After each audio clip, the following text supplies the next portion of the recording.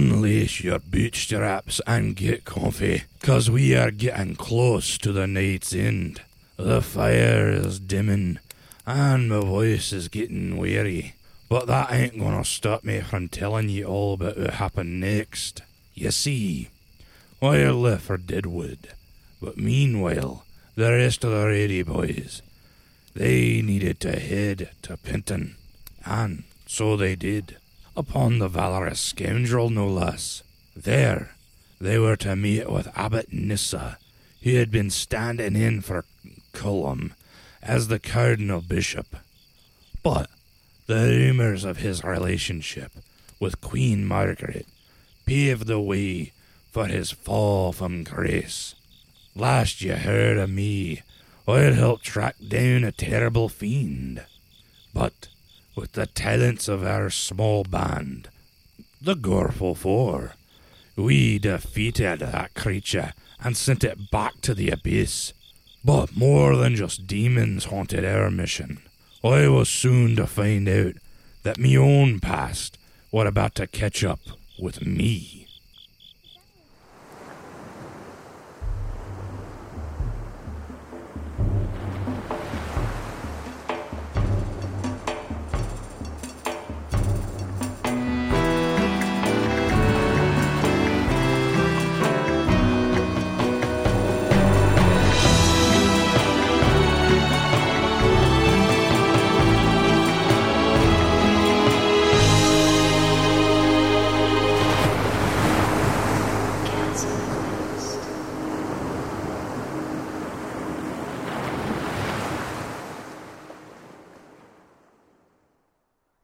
Telnius, after a night of partying and basically bringing freedom to the town of Broken Harbor by annihilating the enemies and bolstering up the townsfolk, you lay your sweet little head down onto your pillow and take a rest.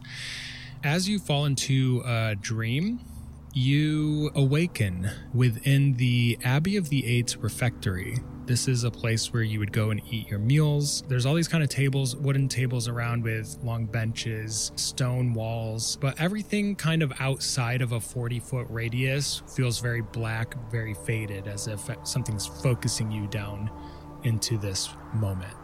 When you look up from the tea and biscuits that you're munching on, which was a childhood favorite of yours, you see someone sitting across from you at the bench just across the table. They have a black hood over and a stag skull mask, and they're just watching you eat. And finally a voice says, Are you enjoying your little snack? Yes? What are you doing here? You do realize that is how Athelstan was murdered, right?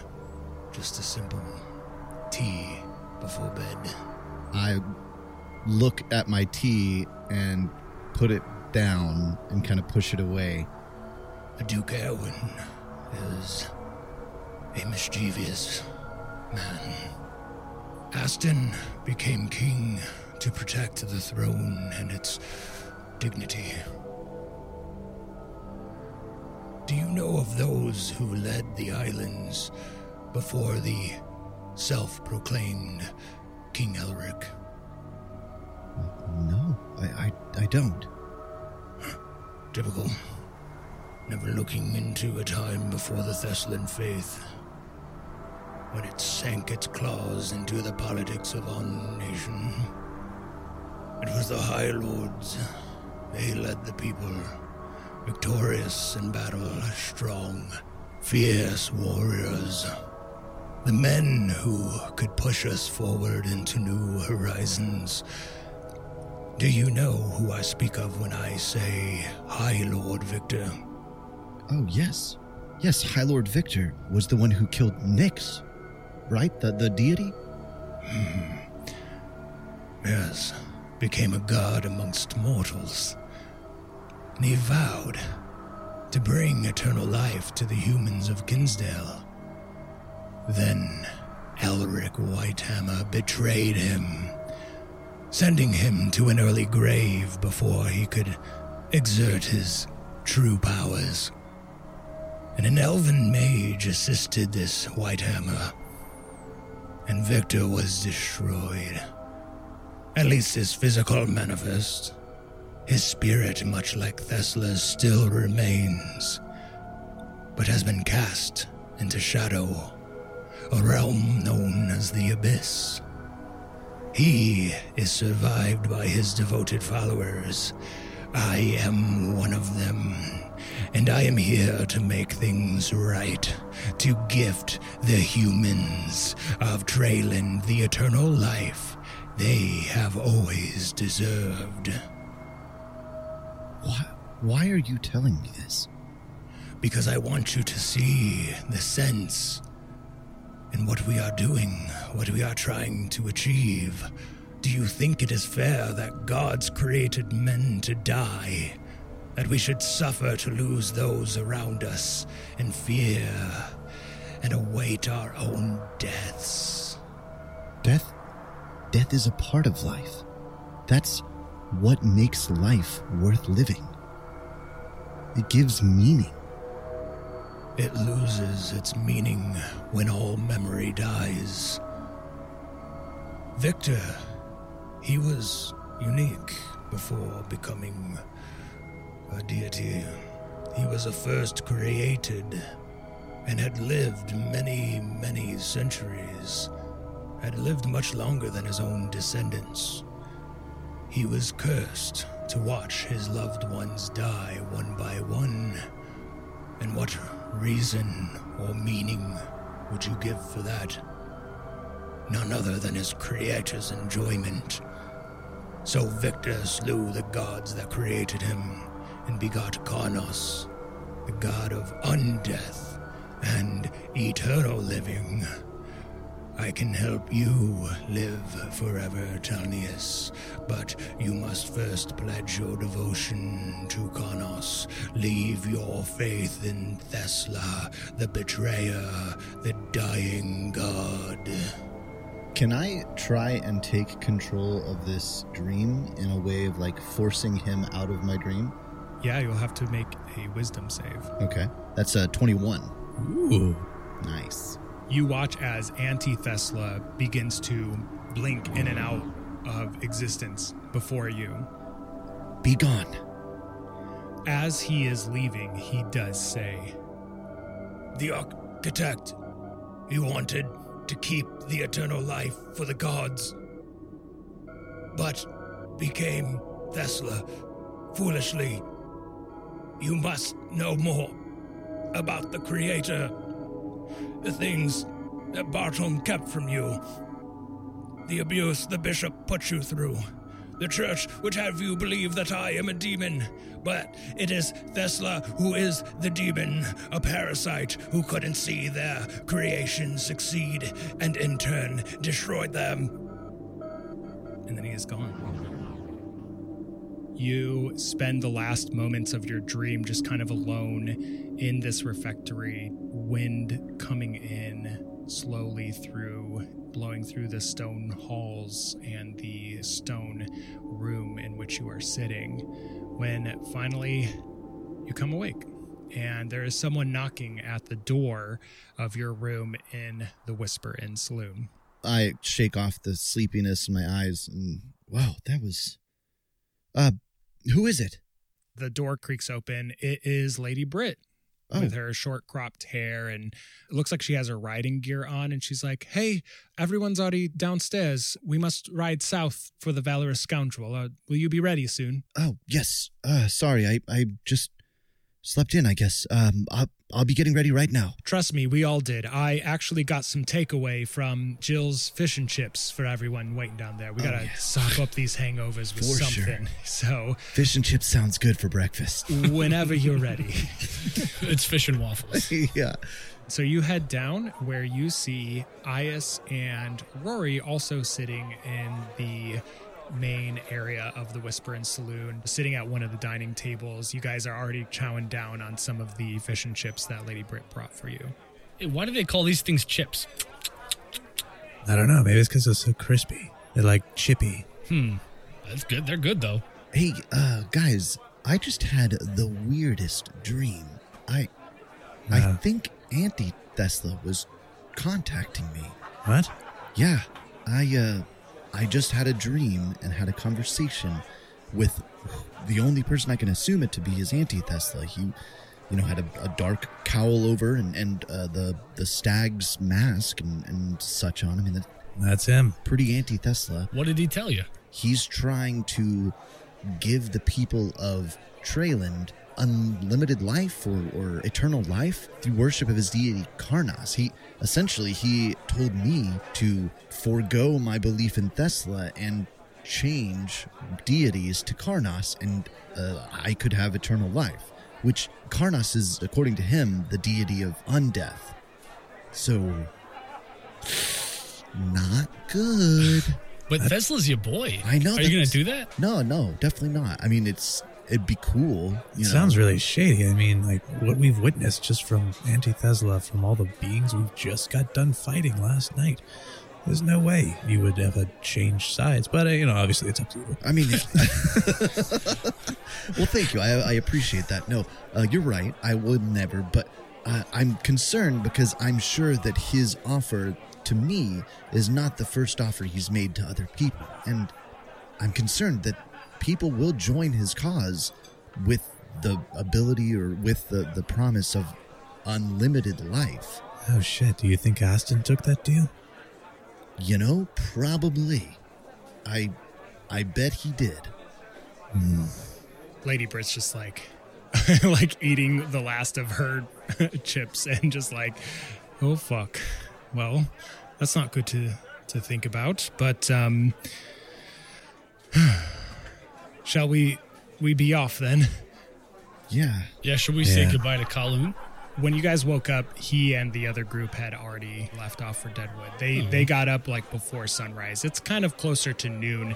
You all kind of slept in a little bit later. Looks like he's already gone. Wow. Lady Brit's like, about that. And she pulls out a note and hands it over to you guys. Dear Rowdy Boys, It's a recorded note.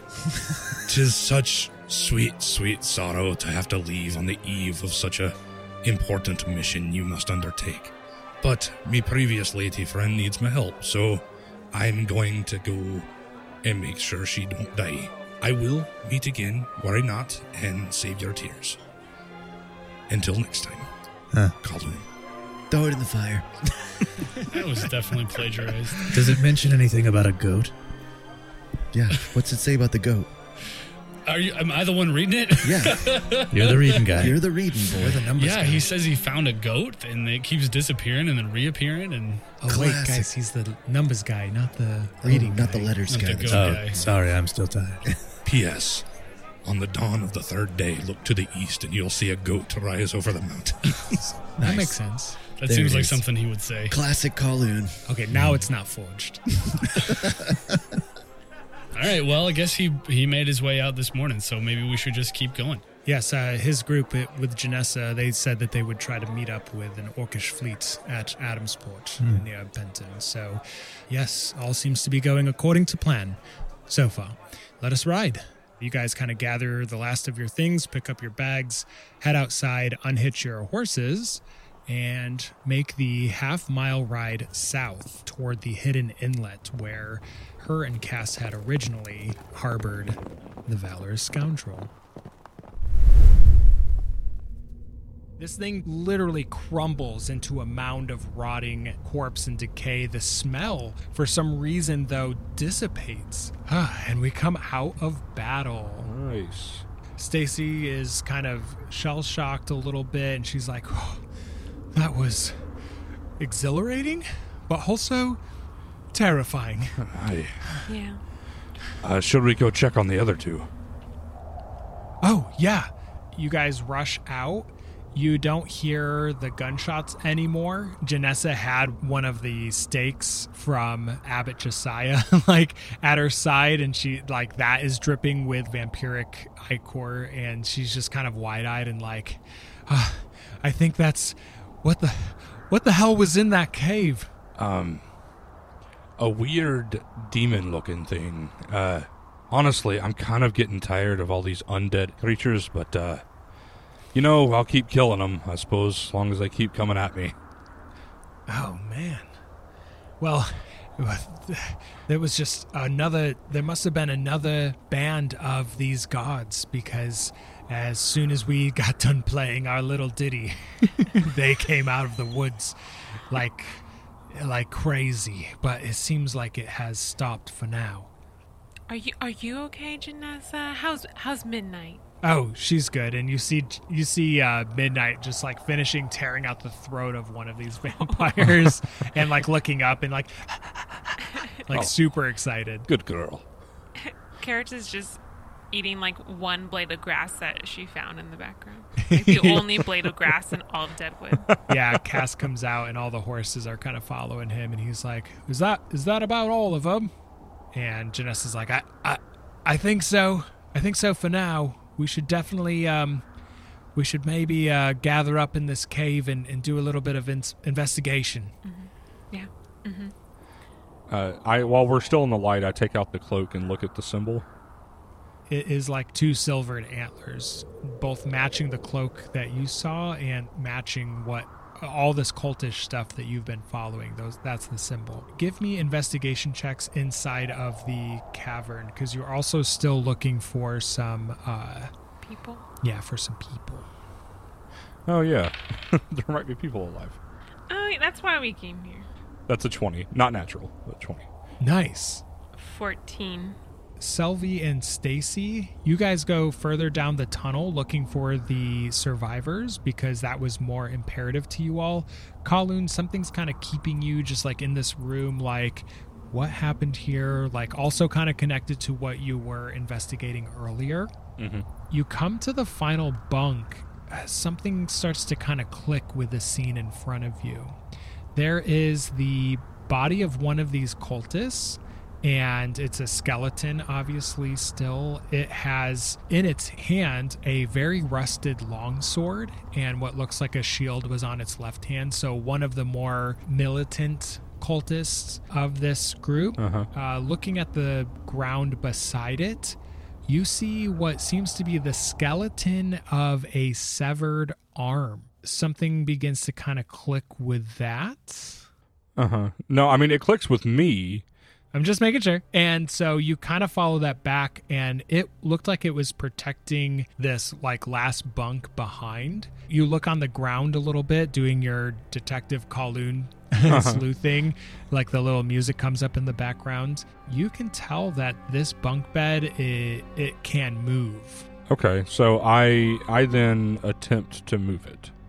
You easily are able to move the bunk bed away. Beneath, it seems like there is some kind of like secret compartment. There is like a wood hatch carved into the stone. Yeah, okay, so I open it, or try to. Within, you see like a go bag in case something happens and you need to get away very quickly. It looks like it's been in there for decades, so like it has some rations in it. In the very back pocket, you find a journal inside of this bag, and the journal has two specific passages that jump out at you. All right, so I'll just read these as though I'm just reading it to myself, but it's just for the audience. My love for Berlinda is more than just fleeting. I believe her to be strong-willed and able to become a leader amongst our band. We must wait for the Scion to return. But until then, may the swelling power of Karnas continue to unite us under one worthy cause: immortality. And the scholars have discovered that the Cragheart Stone is the key to the altar. We could unlock so much more knowledge, so much so that not another dwarf would ever kill another orc and hate again. That instead, we will see the orc as our brothers and sisters, And finally, Sultland will be an island of peace. I am sorry to send away Verlinda while with child, but her mission is of the utmost importance. The Scion will be very pleased. And Kaloon closes the journal and slowly lowers it to his side. Huh. And is just processing the information. Okay, we'll skip over to Selvi and Stacy as they reach the end of the tunnel. You get past what looks like at some point before this demon took up home here, this was used as a home for a collection of people, probably the skeletons that you saw on your way in. When you go further back, there is a locked and shut door, but there is a little window with bars to look in. Selvi, you would recognize this as a cooler area where you would store meats and stuff like that. So you can either just go through lift up the bar and go through, or you can look through the window first. I'll look through. You see 2 bodies laying on the ground. The one is just kind of like, no, not me, no, not me next, please. Whispering, muttering to itself. Further in the corner, someone's just like laying on their side, and it looks like there's bite marks all along the back of their neck and their back. This one seems to be a dwarf, older, graying salt and pepper hair and a beard, but they're faced away from the door. It's my friend Clyde.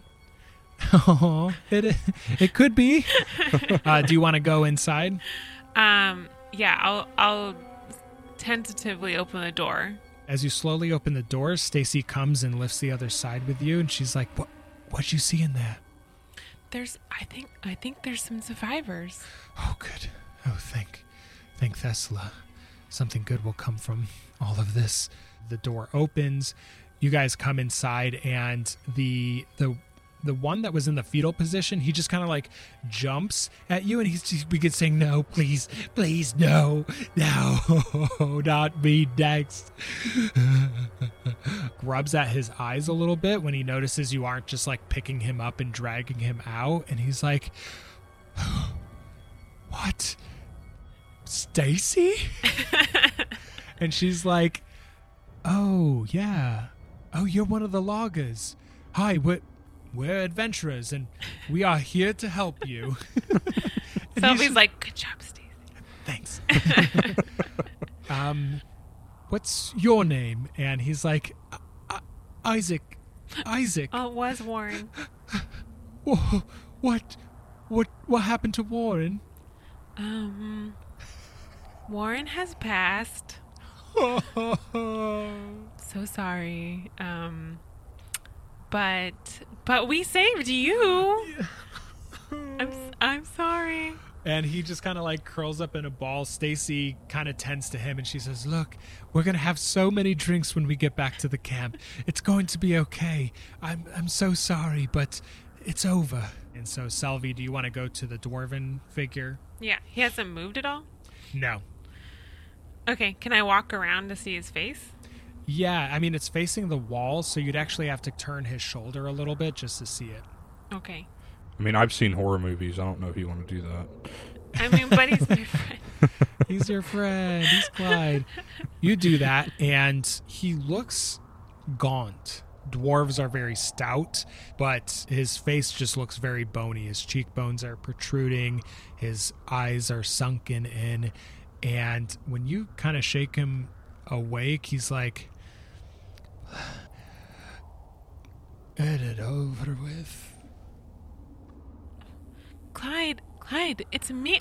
It's Selvi. Huh. That's not a name I've heard in a long, at least 2 weeks that I've been here. And his eyes kind of flutter a little bit more, and he says, "Selvi, it couldn't be. No. What are you? They got you too. No." No, Clyde. I just imagine Sylvie laughing at him. No, you silly bitch. It's me.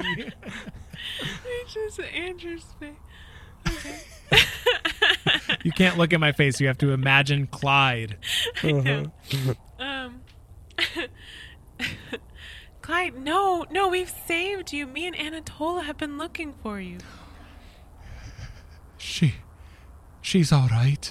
Yes, Anna's fine. She's fine. She'll be so happy to see you. That is a relief. I am very weak, though. Here, I have something for that. Let me take a look. Please, not your mushrooms. No, Clyde. I don't think I have the strength to survive another trip like No. This will just calm you down, fortify you, really. Oh, yes. Those creatures, they would feed off of me, bring me down to the very weakest, and then wait until, and then they would come back. And he's kind of like reaching for his shoulder where you see these bite marks in. You see he has not been transformed himself into a vampire. It seems like they were keeping him as some kind of sick Blood bank. Blood bank, exactly. Can I cure wounds him? Yeah, absolutely. After the first or second time, you can see the life revigorate in his eyes, and he says, "Oh, thank you so much, Sylvie. I think I have enough strength to stand." And you help him up, and he's like, "I think I'd like to see home now." Let us ride. You guys kind of gather the last of your things, pick up your bags, head outside, unhitch your horses, and make the half-mile ride south toward the hidden inlet where her and Cass had originally harbored the Valorous Scoundrel. So after many, many days, you all see your ship here amongst the brush. I want to give Quarter an apple. Aw, cute. Yeah, I gathered a bag like before we left of just food from the tavern and everything, and Jill's fish and chips. Nice. Mm-hmm. Did we meet Jill? Yeah, she's a salty dog for sure. Salty dog. And yeah, I'm feeding Tolka all kinds of stuff. Just fruit on fruit on fruit. My horse is very important to me, and I'll never forget his name. Yes. I think we've had 2 different names for your horse, so you may as well make a third up. One Yeah, up the now. last one we decided on was Scrappy because we couldn't It remember was it. something It was like Scrappy Doo, Scroopy. and now what is it? Scrondo? Scrawny. Crondo. Scrondo. Flippy. Flippy. I'd like to think No, that that's just Rory. Flippy. Flippy. Oh, wow, you have to say all 3. Okay. He literally didn't stutter. Did I stutter? No. That's his name. Flippy. You guys all board the Valorous Scoundrel once more with your horses. So Henry is actually on the Valorous Scoundrel. Oh, wow. She has been waiting here guarding the ship and welcomes you back on. Hello, everybody. Henry, good to see you. Hey, finger guns. Ah, Oh, gotcha, Telnius. oh, that one was a magic bullet. Gotcha. No, I'm dead. So, looks like we're headed to Penton, right? Looks like it, yeah. Yeah, Penton. I've got to meet somebody Same. at The lighthouse. some lighthouse by myself. Sounds- I mean, I'm not going by myself. Sounds but pretty I'm cool. supposed to. We'll put a bug in his ear. Right. It'll be gross, but whatever. Prank. As was kind of stated earlier, the routes around Treyland have gotten a bit more dangerous as of late, unfortunately. So we have a few options here. The quickest route is to go through the Shallows or north above Norholm, but that would have us going through the King's Sound and past Octocreg, so that could be pretty dangerous. The longest route, but the most safest, is to go south around Sutland. So follow the coast down, swing past Ben Ness, go back past Lakewood, where you all were just a handful of days ago, and go up the western side of Sutland up to Penton. So it's kind of up to you all.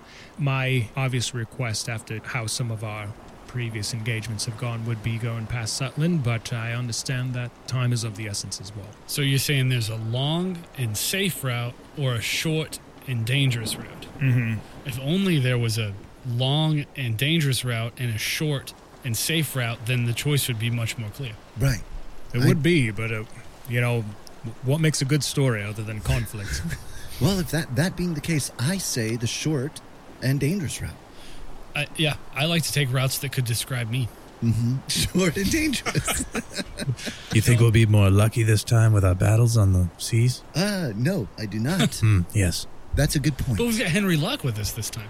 Well, we had her last time, and it didn't work out so well. Well, I'll at least stand in for, looks like Carloon's missing. Yeah, we don't know where he is. No, we definitely do know where he's at. Oh, do we? Yes, Okay. he told us. Anyway. In writing. All right, well, if it's your ship, if you would prefer to go south... This is actually your ship. I mean, this okay. is our ship. It's not your ship, but... But you're the pirate queen. You're the pirate queen, so... Actually, with what happened with the Sea Dogs and Jacquard going missing, my vote is actually for the going south and taking the longer and safer route. But I also understand if you guys outvote me. I wouldn't mind going the southern route as well. I feel like with it being the King's Sound, there's bound to be many Navy ships just hanging around. I don't know that we'd be able to make it if we had to face off against the King's Navy, so perhaps the southern route is the better choice. All right, yeah, I mean, it may not be as fun, but if you guys feel strongly about it, then let's do the long and short route. I mean, long and safe route. Nice. So you guys go south. The sails come down, the black sails. You have your dragon skull head on the front of your beautiful ship and the dragon bone enmeshed with the sails. The wind picks up. You guys make it out of this inlet and into the King's Sound, but you head south on the coast of Sutland, keeping within eyesight of it, but far enough away so that those on the coast aren't actually picking up on your location. Now, let's see. There's still a chance that you would run into at least one Navy ship, but during the 2 days that it takes to get to Penton going around this way, you don't see any Navy ships. You are able to evade them all, or just happen to miss their routes of patrol. You do see, though, coming up from the west, you're able to look up at the sky, and the winds get a little bit chaotic halfway up Sutland. It looks like potentially a storm is roiling on the Chasm Sea to the west, moving its way toward Trayland. Do we know what is west of Trayland? Because I know what's east, but we have never explored west. No one has explored west, yeah. Or if they have explored, they have yet to find anything. Gotcha. Okay. Well, it seems there's a storm a-brewing. So it would seem. Is that going to cause us problems? Probably. Might slow us down. The only thing I can think of is Asha meeting us in Penton. She might just hit a little bit of bad weather on the way in, but she was coming from the castle trying to go Fawn North, so hopefully it won't be too bad. All right, well, nothing we can really do about the weather. Sutland begins to end, and you see the shallows there that split Sutland and Norholm, the most green island of the 3 Traylander islands. Its lush foliage seems to spill out over the Chasm Sea that surrounds it, as if Norholm is one massive forest.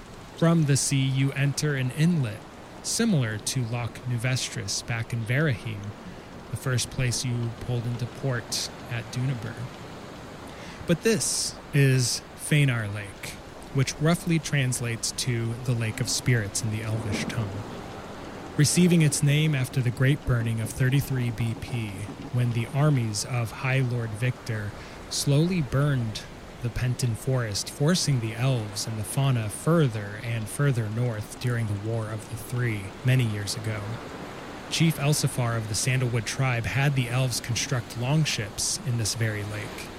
When they traveled to the southern end of Norholm, they flanked Victor's men against the very flames they'd created.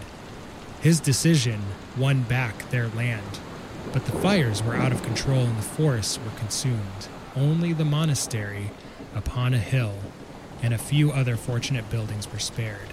But unfortunately, at the time, for the most part, the elves had lost their homes. Since then, they have rebuilt, and new tribes have sprung up. Hundreds of years prior to the War of the Three, though, a High Lord had a man named Thesla burned at the stake in Westwick, as we are all pretty knowledgeable of. but any and all followers and their written materials would face the same fate back then. 8 fortunate men and women escaped the cruelty of the High Lord at the time. They were led here to a remote and hidden place of beauty and wonder. They then built the Abbey of the Eight upon the hill, and later they would make a port here in Fener Lake and name it after one of the followers who'd lost his life helping them escape, Adam.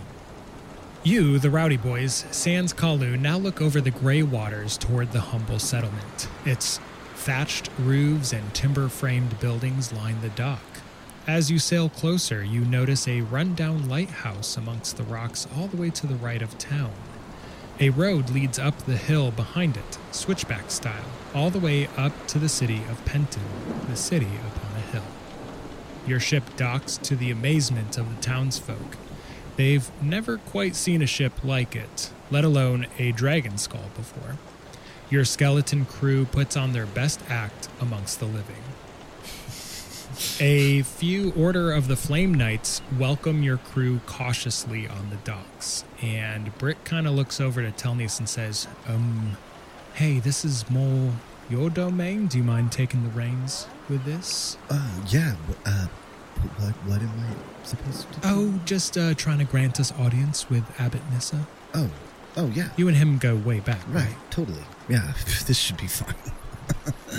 Okay, so Telnius, you step down the gangplank. You're the first, and then the Rowdy Boys, Henry and Britt, are kind of behind you, kind of like, we got you, pal. I want to walk as regally as possible. Head high, nose up, Hammer out. hammer out. Hell yeah.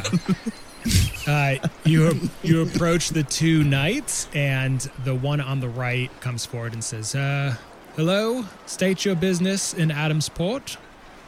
We demand audience. Maybe not demand. Hold on.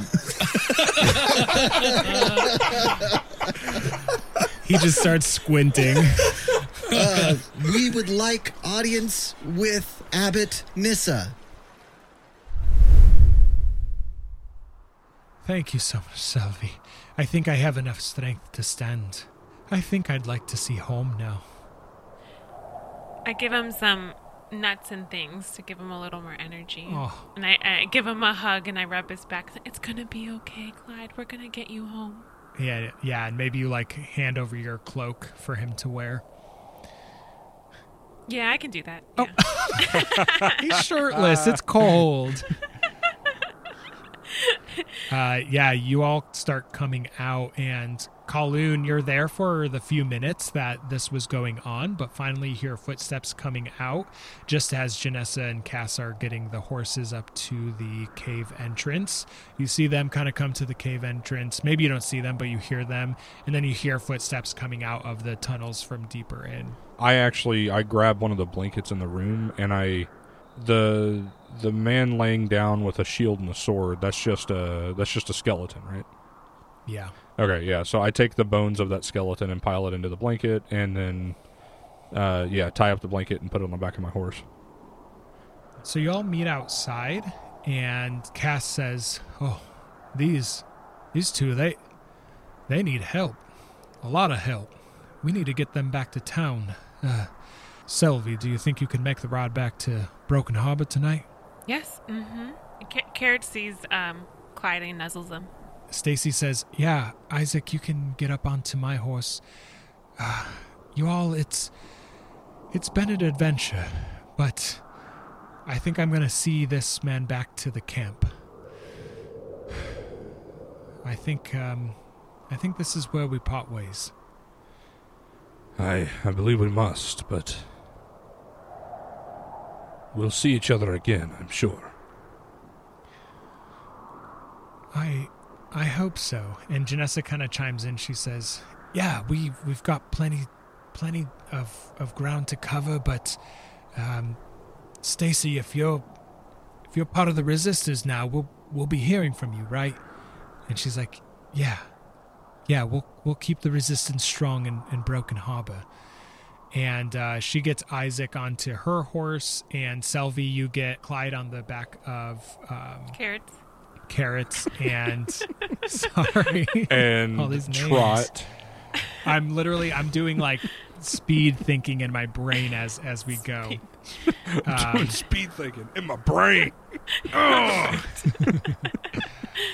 Because I'm just thinking about Clyde being on the back of Carrots and then Selby also riding Carrots, and that just seems so ridiculous. It's not gonna. I mean, Yeah, Selby so- can like walk by That- with them. Yeah, so that you need to get out of Deadwood is what is happening here. So Cass says, "Here, Selby, take my horse, and I'll ride with Janessa on Twilight there." And Janessa nods her head. So Selby, you have Carrots. Stacy is loading Isaac onto the horse, and as you guys start leading your horses out to leave, Cass says, "All right, y'all, from here, Janessa, Kowloon, and myself, we will continue to find this altar. I have a feeling it is very close by, based on the amount of fiends that are coming out of this forest. Selby, Stacy, thank you so much for your service, and ride swift."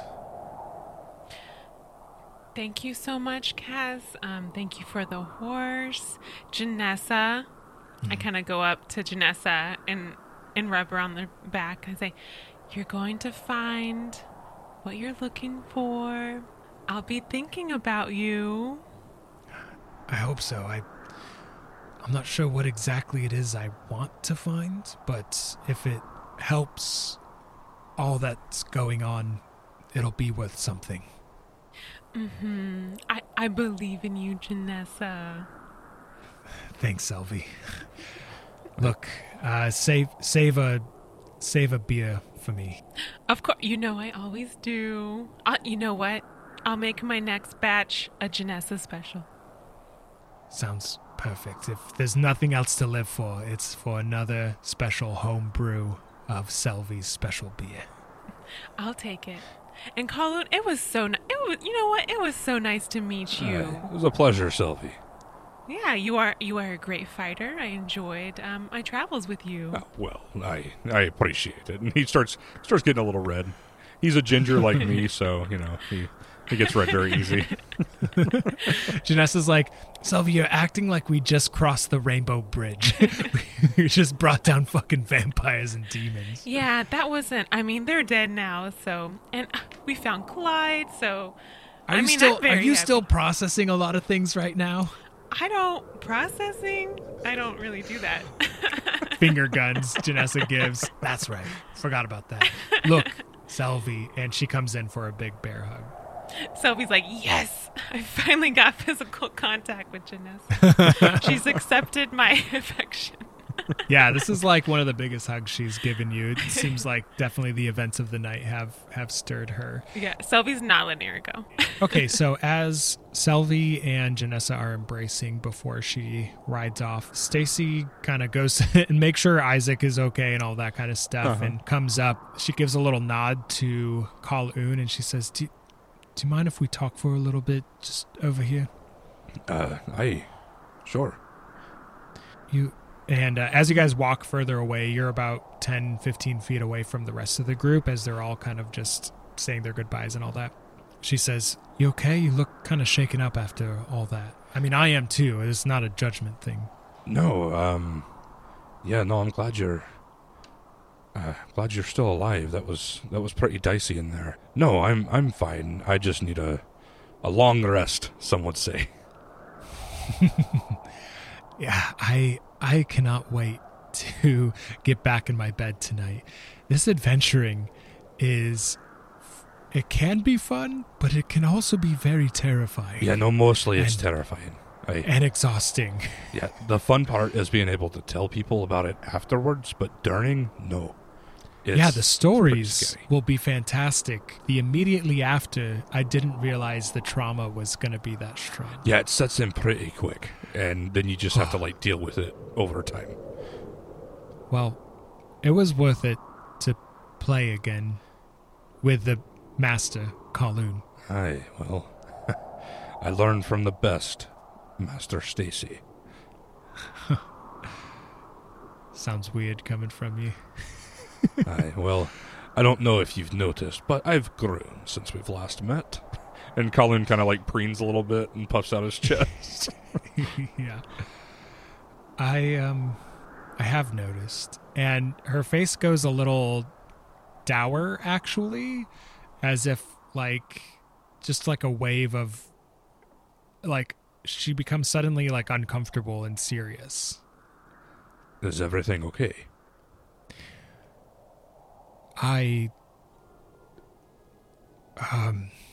She tears up and she says, "You're right. You have grown a lot. I could see that. You care very much for the people around you. But it wasn't always that way, you know."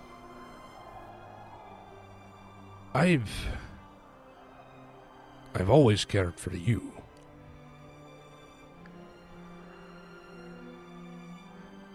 What, hold on. What are you getting at? I just mean you tend to dive into the next thing. Look, things obviously were different back when we were traveling around. And there was a lot of stuff I felt like you needed to take responsibility for, oh God, this is not coming out right. Look, you're headed to Penton, correct? We're making a quick pit stop by the orcs, but I would be heading to Penton. I wouldn't feel right not telling you at this point. There's something that you deserve to know. Okay. There's an orphanage at the Abbey. That makes sense. Hey. Yeah, when you get there, you should ask for a boy named Calvin there. And she just, like, the tears that were kind of forming, they just start falling down her face. And she begins to look away and wipe at her face. Stacy, I need you to say it straight for me. You want me to ask for a boy named Kelvin? What exactly am I going to see?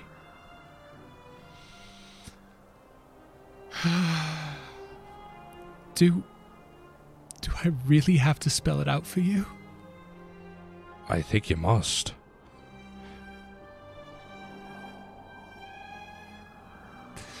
The reason I broke things off with you those years ago,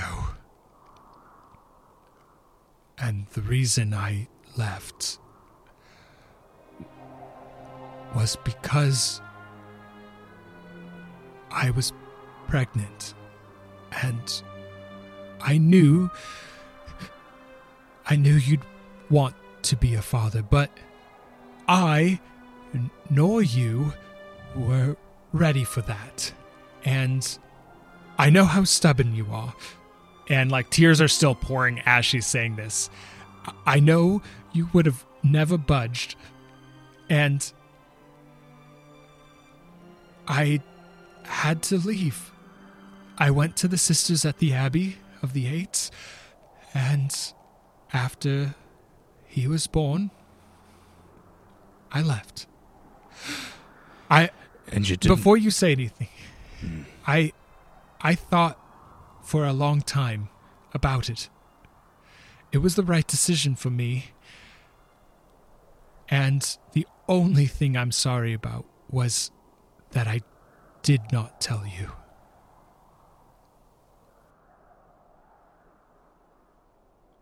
There has been a boy living without parents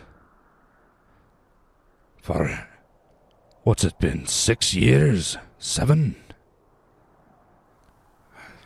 Six years, I believe. And you did no think? I had a right to know.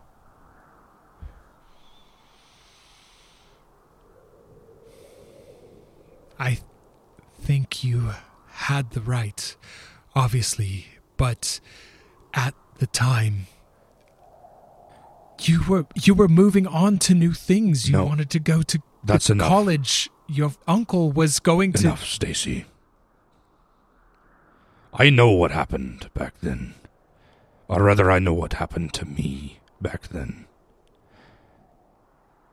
But I cannot do this with you right now. I've got important things I must do. And then I must go make preparations and plans to take care of my boy. We may see each other again. But right now I can't see you. Stay safe. Goodbye. And Kowloon turns and walks away. He doesn't say anything to Cass, but he grabs Bartholomew's reins and hands them to Cass, and then Cass polymorph and turns himself into a wolf and just leads them toward the altar. All right, and looks like you just got seated. Can I get you any... Oh, Jenna, you're still here? Yeah, I've been here. Oh, well, can I get you anything, I suppose?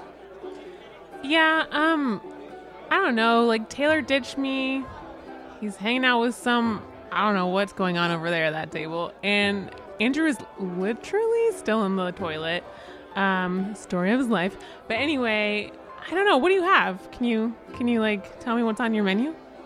Well, actually, we have a new secret menu. Maybe that'll cheer you up.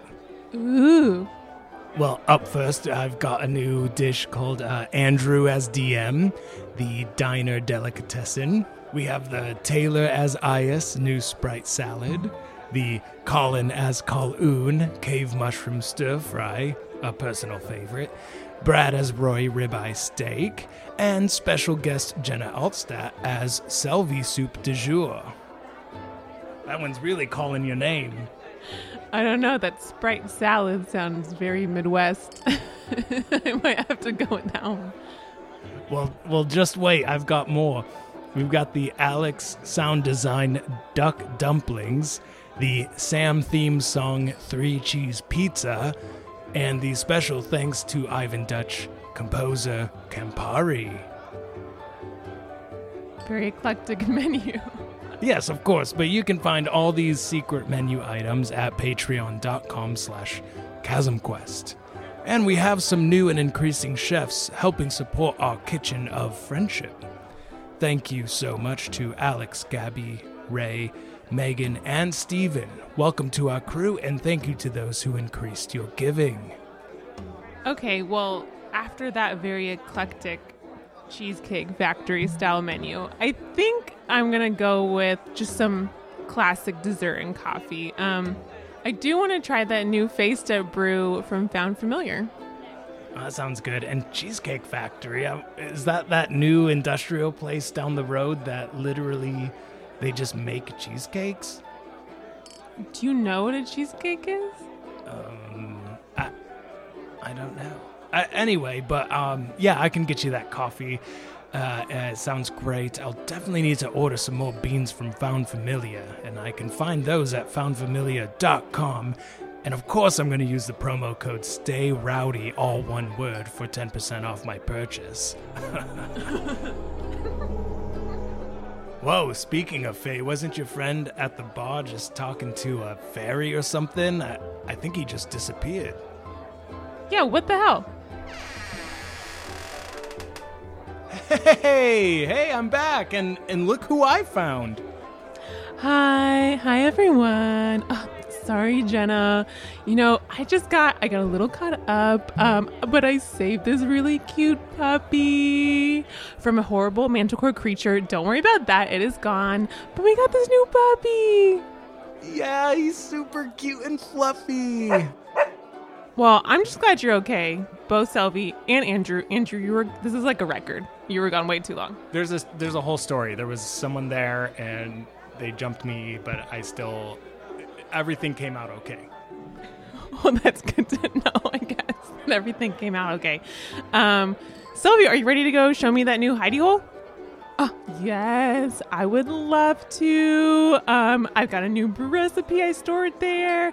It's a fall brew, some pine needles in it. It's really, really good. Hey, Jenna, where did Taylor go? Oh, I guess some I don't know the term.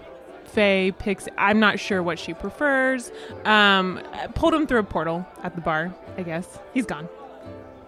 Oh, not again. Well, speaking of portals, that reminds me of our new giveaway sponsor, Obsidian Portal. Make sure to follow us on Twitter and Instagram at ChasmQuest to enter those future giveaways. Let's hear what they're all about.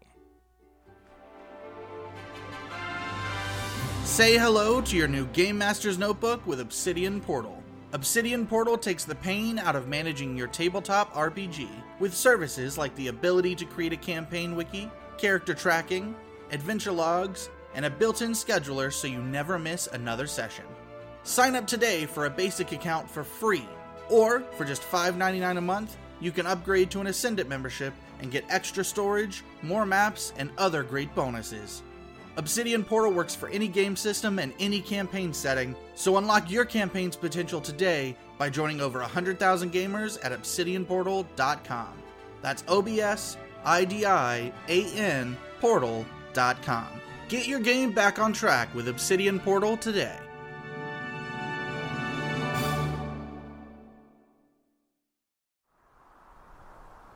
We would like audience with Abbot Nissa. I turn and look at the crew, our I say, rowdy yeah, boys, we do. And I nod, yeah, killing it, right, guys? Roy tries his best to be reassuring. Roll me a persuasion. All right. This is where it comes through clutch. Yeah, no. Well, I get pretty solid thing to that. So I've been All right. working on it for many years. Persuasion. I get pretty solid thing on that. Guys, I'm persuasive, right? Right, you said I was Yeah. persuasive. 17. Nice. I need to hear you say I'm persuasive. Due to recent happenings, there's been a soft lockdown on Penton. I will have to escort you, and I'll have to have you wait for a moment at the Abbey before speaking with him, if you do not mind, sir. No, not at all. I'd be happy to wait. And he says, I see you are of the vestments of the Order of Thesla. Yes, I actually am bishop. Okay. What, how do you mean? Well, how about I'll talk to Nissa. And he About he rolls a perception and he sees the hammer attached to your right arm and says, okay, I think Nissa might want to see you as soon as possible. And they begin to escort you through the town. Imagine walking into just your local Catholic church and being like, oh, I'm the Pope. Yeah, that's pretty much what you just said. Yeah. Yeah. Everyone give me perception checks as you walk through Adam's Port. Yes. Except for Colin. Dang it. I am very distracted. Same. 5. Nice. 15. Ooh, 15's just enough. Rory, you overhear there's a storyteller gathered with some of the townsfolk, and they're retelling a tale that you're actually kind of familiar with. You hear someone's voice go over the small crowd that is gathered, and you see a figure dressed in a cloak of rags and a cloak pulled over their face, and they're making mystical hand motions, and they say, "The wilderness folk took Colum deep into the forest, hung him on a tree, made desecrated sacrifices before the demonic gods. Then they used hooks as big as your head in the shape of eagle's talons, and one by one drove the hooks into the chest. Ropes tethered to horses were slowly pulled taut until his flesh and bone were severed by the hooks. In his last moments, he, alone, betrayed by Lady Rhaena, he cried out to Thesla, 'Light shall pierce the darkness.'" And you hear the crowd gasp and draw back away from this storyteller, and they begin to clap as he takes a bow and throw coins. How does this guy know that? Does the crowd seem Like, they think the death of Colin was tragic? Like, they responding like, that was an awful thing that happened. Yeah, they were gasping, and then they were applauding with how good the performance was. Okay. I mean, did you hear how I just read that? And I turned to Roy. I'm like, what a load of shit, huh? You didn't hear I was just going to say, yeah. That's true. I didn't. You just heard like, abba dabba yabba yeah. No, he's actually pointing to a load of shit. Yeah, there's some more shit. Look at that. Hey, step around that. Oh, thanks for pointing that out. By the way, did you guys hear what that storyteller was talking about back there? No. No, what happened? What And did he I say? tell him. I tell him what I Yeah. saw. And you respond in this way. Well, how on earth did that storyteller know that? Yeah, who brought that back here? That's crazy. I don't know. Also, they got kind of the ending part wrong, didn't they? Yeah, I think so. Yeah, didn't he like cry like A little baby. a weakling? Yeah, he definitely did. He also did declare me bishop at that point, yeah, too. They didn't say anything about that. Yeah, see, let's go back and tell him. Okay. I walk back and say, this is the bishop. When you go and do that, there's literally only the crowd there. The storyteller has gone. He's taken his hat and he is no longer amongst the crowd. So I just, does anybody in the crowd look like more official than anybody else? Mm-mm. They look like peasant folk amongst Adamsport. Who told the story? Did you get a good look at him? I address the crowd and I say, hey, who was the guy who was just telling the story? Any of you have any information on him? We can make it worth your while. Okay, roll a just persuasion check. And I say, yeah.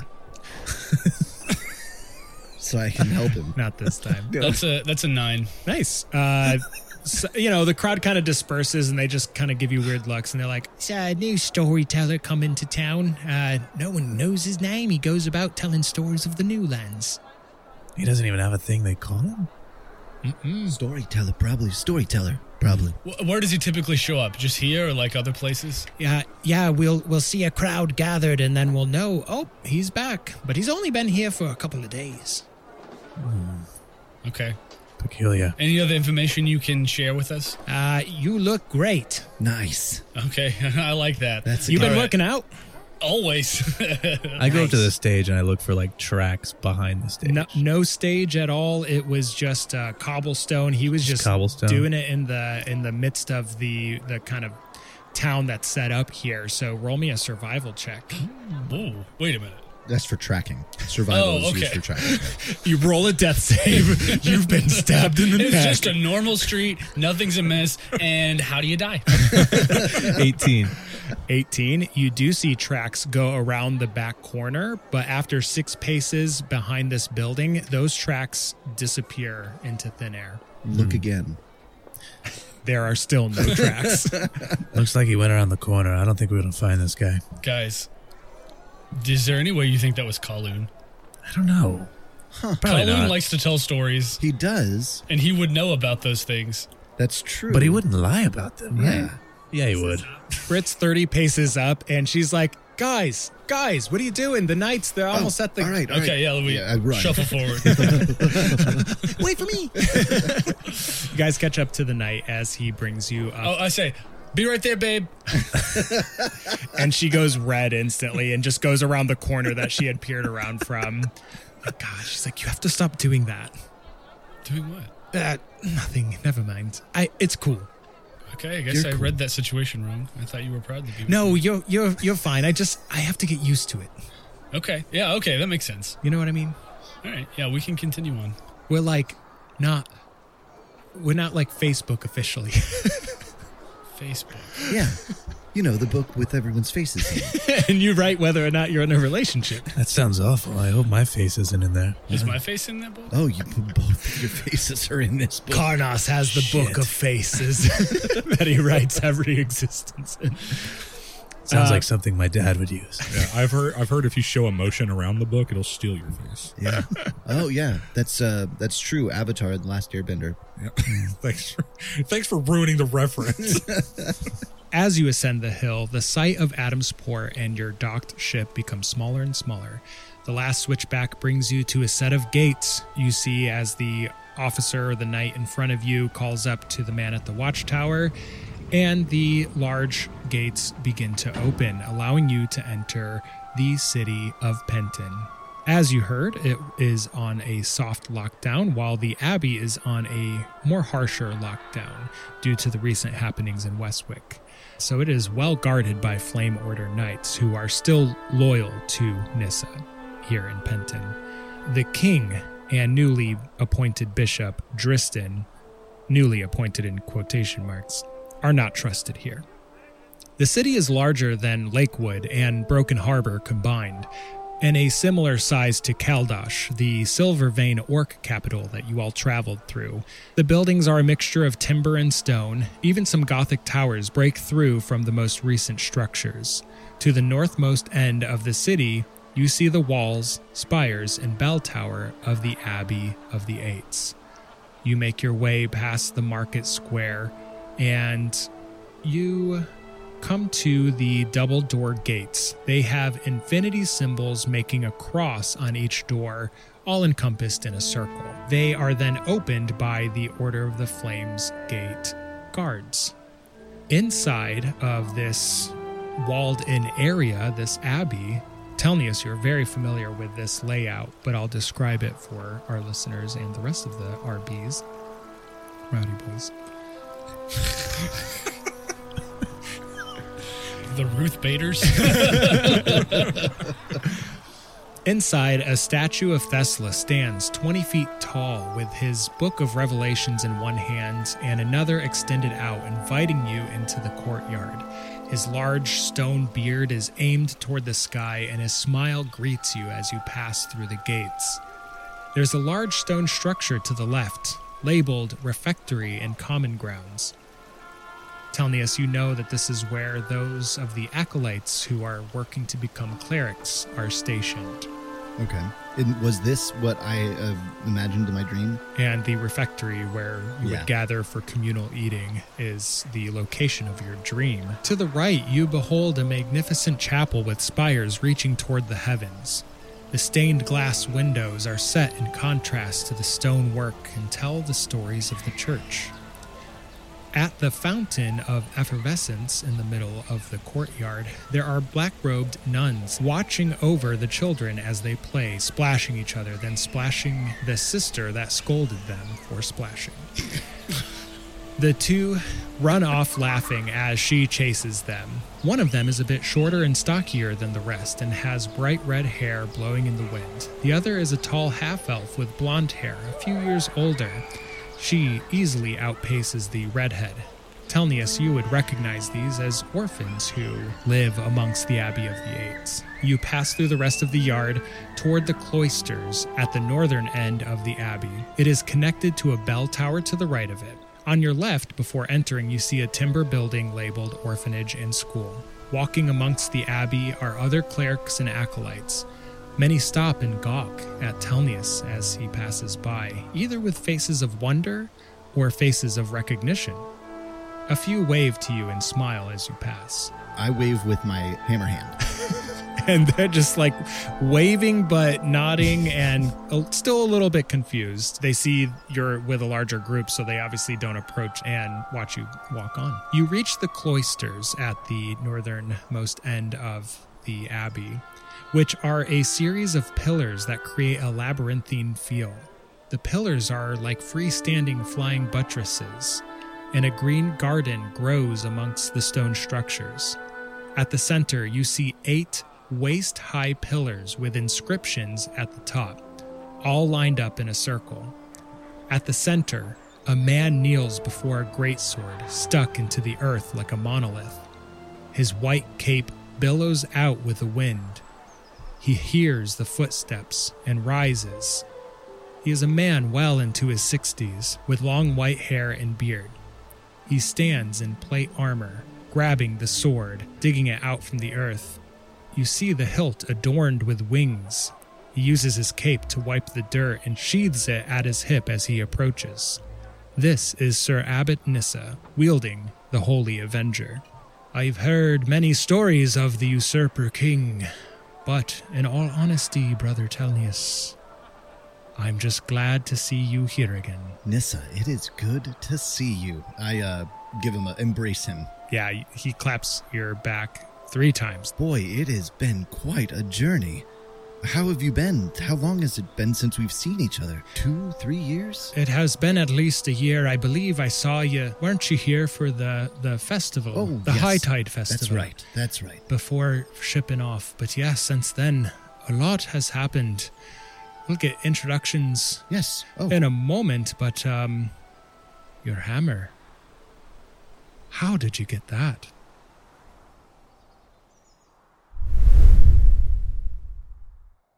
Deep in Deadwood, back in Sutland, at an unknown hour of the night, a small group follows the tracks through the rotwood and mire. Janessa, the half-orc with black leather armor and French-braided hair, rides atop her horse Twilight. She is beside Cass, the hunter, with a large-brimmed hat and immaculate nails. He bears a torch, since he is the only human amongst them. Midnight, Janessa's dusk wolf follows a few paces back, watching the wilderness for any sudden movements.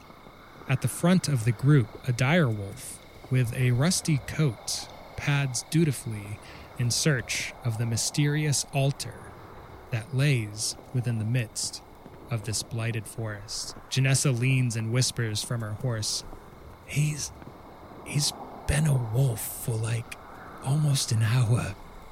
You think he's okay? And Cass shrugs. I don't know. There's really no telling. You have the most experience with wolves. And Janessa just kind of shrugs and slaps his arm a little bit. After following footprints for a few hours, I actually need, Kowloon, you to make me a Constitution saving throw in your wolf form. 16. If it had been me, it'd have been 15. Good thing you're not a wolf in the middle of Deadwood. That's good to know, bud. Yep. I'd like to know that. Since it is halfway through the night, this is you basically fighting off a level of exhaustion. Okay. But thankfully you do not succumb to it. After tracking through the night, you come through a break in the trees, a sudden bald spot amongst the dead foliage. The ground is caked with black mud, and an eerie mist moves silently through the trees. In the middle stands the great obsidian slab that you have been searching for. Give me a perception check. 17. 17. You notice that the great slab is almost more in the shape of an anvil, but much larger than what a normal blacksmith would use. Okay. As I approach it, I turn back into just Kowloon, and I'm... Surrounding it with your perception check, you do see pieces of obsidian shell, reminding you of that night when the orcs began that transformation after they had gone down and had gone into that obsidian cocoon. Janessa, Cass, come look at this. They get off their horses and come meet you. And I show him the obsidian shell, and it's like, Looks like what those orcs were covered in. That didn't Telnius also say something about something being brought here in his vision in a cocoon? Oh, he did. I'd forgotten about that. This could be more recent than what we were anticipating. Well, you two are both better than me, but I'll have a look myself. But let's see if we can find any tracks leading away from here. Janessa and Cass will make survival checks. That is a 19 for Kowloon. Nice. The tracks that you had been following to get here did have drag marks. It looks like over a course of days, many things have been dragged here and not dragged away. Cass also recognizes this with you, but Janessa, you can see, is getting a little emotional looking at the altar, and she says, It's more dull than I would have expected. It's just strange to think my own parents were a part of some demonic cult. Feels almost repulsive that they would leave me here in this forest. Well, believe it or not, I may know how you feel. You see that bag tied to my horse? Yeah, I've been wondering about that. Did you find something back at the cave? I believe so. I've recently come to suspect that my dad, who I never knew, and my mother, who I would have never suspected, were part of this same cult. I believe that bag contains the bones of my father. Janessa's eyes go wide and she looks down and she says, I'm sorry. And she, like, for the first time comes and gives you a side hug. Yeah, Kowloon gives her a side hug back, but he's not like, he's just kind of still out of it. Yeah. He's not like as tall as she is. Mm-hmm. Yeah. Right. Cass kind of... Butt hug. Cass finishes one of his cigarettes and puts it out as he gets up from just looking at tracks. He turns around and says, well, faith either makes people do wonderful, awe-inspiring things or terrible, sometimes traumatizing horrors. Amen. Kill him. What is it? All right, well, enough with the sappy stuff. Let's get on with it. Is there anything else we need to do around this altar? As you say that, your ring, the heart of the mountain, hums and begins pulling you toward the altar. I don't let it, because that kind of freaks me out a bit, and I've already had magical things try to control me in the past, so I just firmly keep my hand, of course, beside me. Give me a wisdom check then. Looks like I'm going to the altar, probably. Going to the altar? As I went down to the altar to pray. That's a 7. As much as you fight it, you feel yourself step by step leading closer and closer to the altar, anvil, what have you. On this side, you suddenly see script appear as your ring hovers over it. You don't touch it quite yet, but just being near it within 5 feet. Go ahead and roll me an Arcana check. Good thing I'm a bard. Bardicle. That's 11. You actually hear voices come from your ring. It is the voice of Nox, and he says, Hey, maybe we could offer some help. Hold the ring a little closer to the text. I do that. This is strange stuff. It's almost like ancient Dwarvish mixed with Orcish script. Who would write in such a way? Fidelma says. Your hand on its own with the ruby and the silver veins like glowing still, moving over the script, and Nox says, This white script, as much as I can make out, seems to say I split the Heartstone and create them both to honor the mountains. Hey, there! It's on the other side too.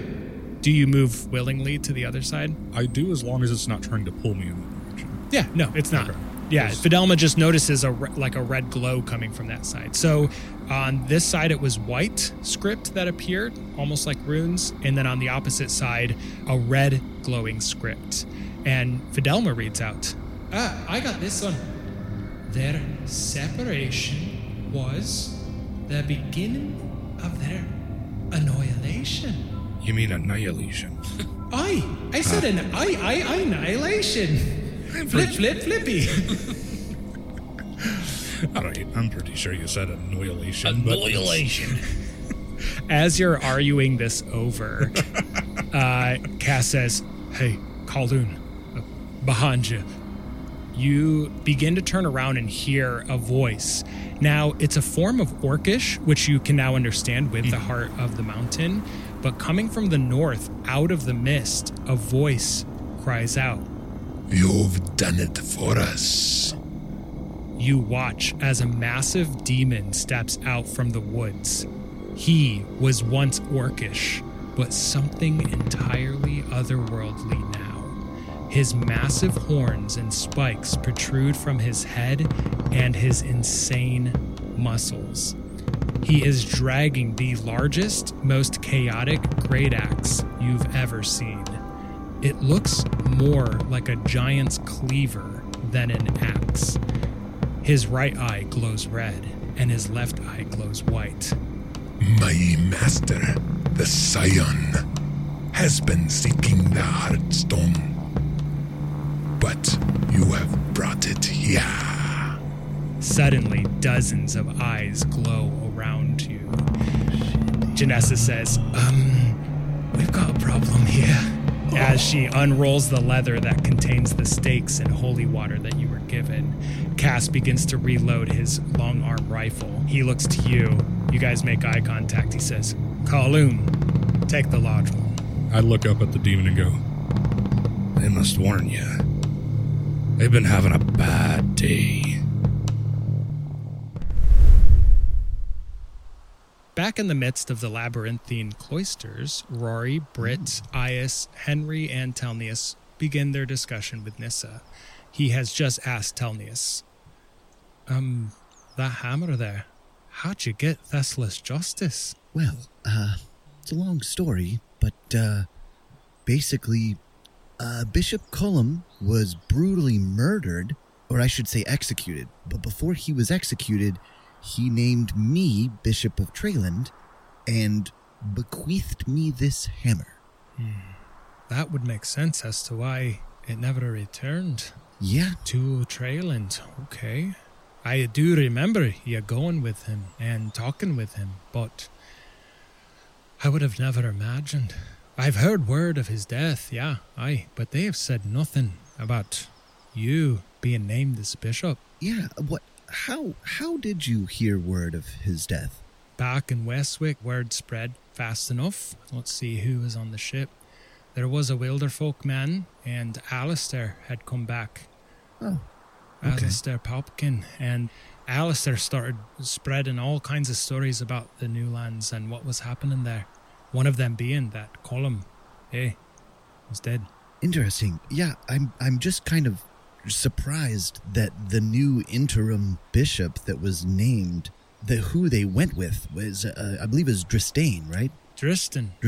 Yeah, that's the king's brother. Drystane. Right, Drystane. No, I'm confused just because I just remember he was an acolyte that left the faith. I mean, you were sad that you lost your friend and companion, but I mean, most of the other clerics here said that he couldn't even light an incantation. That is true, and that is what is stoking most of my confusion. Well, before we get too far into it, yes. Who is here with you? If I may, these are my fellow rowdy boys, my bros at arms. This here is Ias. Hello, Ias, Sinthorn, champion of the Sandalwood Forest, not too far from here. Yeah, a pleasure to meet you. Yeah, he knows Bartholm. Pretty cool. Pretty cool. I do. This here is Rory. Rory, the Hammer Kilgannon, Lil Ari, Harbinger of Death. That's numbers me. Guy. The numbers guy. Yep, he's our numbers guy. Real buff, too. I don't know if you just saw. Show him. I open my shirt, rip it open, and start flexing the eagle. There you go. That's him. That is a very nice trick. And go ahead. I was just going to say, I will vouch everything I have that Telnius is telling the truth to you. He is truly the bishop. Same for me as well. Bishop Cullum, he decreed it. And the only one we're missing, we do have two others in the Rowdy Boys. We are missing Kowloon. You may remember him. He left with us. Maybe you don't. I don't know. The bard from Octocrag. Octocrag, that's right. Yep. And then Commander Leon also is a part of the Rowdy Boys, but he's back in. Yes. Word definitely got back about Commander Leon and Lady Reyna. Yep. Yeah. Yeah, they're together now. Westwick is been in just disarray ever since all this news has come back. Yeah. What has the general consensus been about Leon and Reyna? Oh, Reyna, she's being painted the biggest traitor of Treyland. I thought so. And they're not painting Commander Leon in any better light.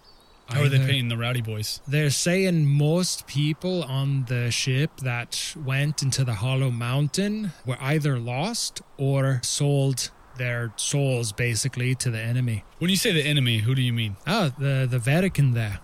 Okay, well, they're just regular people. Right. Well, he's not saying he believes that. He's saying most people are saying that. Oh, okay. Wait, do you believe that? No. Okay. Yeah, okay. Good. We're all friends. Yeah. My hope was that Cullum would be establishing some kind of church that would at least respect the people there. But from what I heard and how he responded, it didn't seem he was very kind-hearted toward the people there. No, definitely not. He was creep. little racist. A little bit racist. Not good. Not good at all. Did you say a Wilderfolk person came back with Alistair? Yeah, they were kind of in a small band together, saying that they had survived the worst of it. Never got the bloke's name.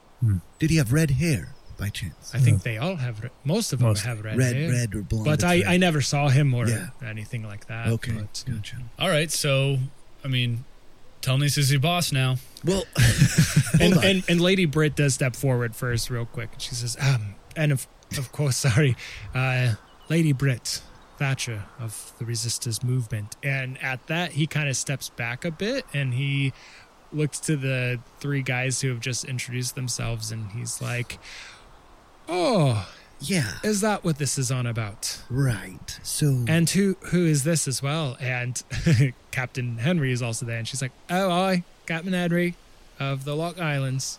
Going to meet you. Also a Thatcher, if that means anything to you. It does. Whoa, boy, we're really in the thick of it now. Yeah, I'd say so. We hear that Penton and the Abbey of the Eight here are kind of at odds with Bishop Driston. Oh, just hearing that title with his name. Now look, I've got a lot of sympathy toward Driston, but the way he's been behaving since he returned to Treyland has been alarming. But yes, there's some drama, I suppose, that's come up. What's he done? Driston. Drystain. You know, I knew Driston, the king's brother, when he was here.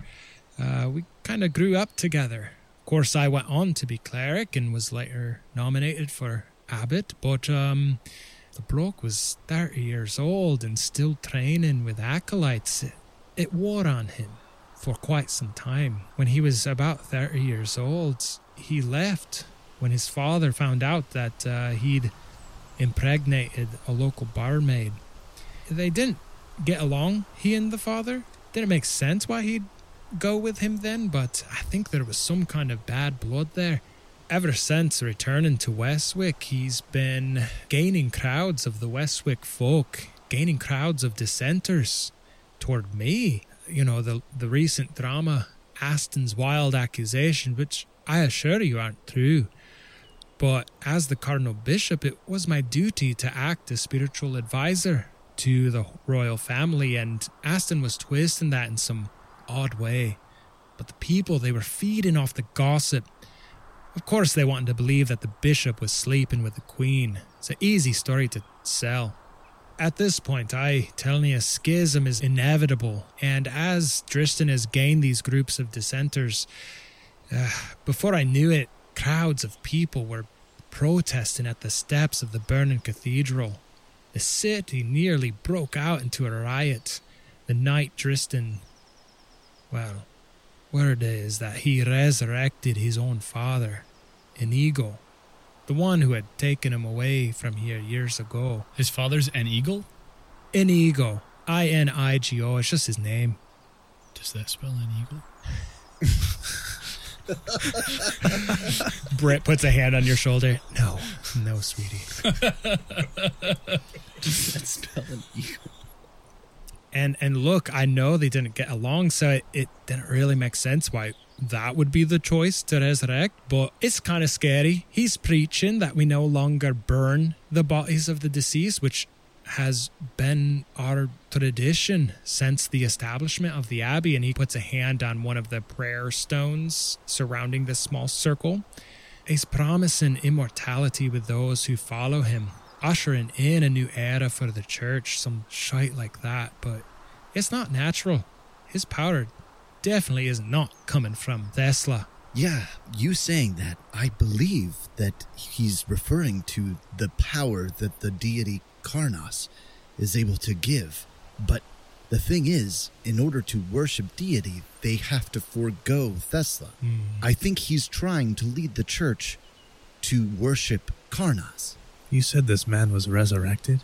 I mean, he was walking around and such. Did you see him? I didn't see him. Did you smell him? He did it.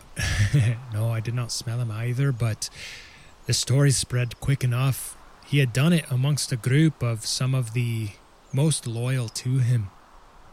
Yeah, I'm concerned, one, because we're essentially talking about not worshipping Thesla anymore, which is fine. I mean, anyone can make their choice of their deity, that's fine. But obviously, the Church of Thesla probably ought to worship Thesla. Agreed, which is why a schism is at hand here. Right. Especially if they say they're worshiping Thesla, but really they're worshiping the opposite of Thesla.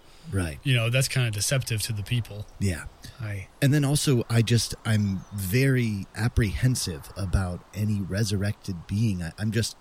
I hope that they, I wonder if his father maintained his mental faculty. Does he still have, agency? What is that life like? Well, the night that he was resurrected, that's when the riots nearly broke out at the burning cathedral. They wanted Dristan as their bishop rather than me, some scandalous naysayer to this new power. So that's when I left and, well, the Queen, she came with me.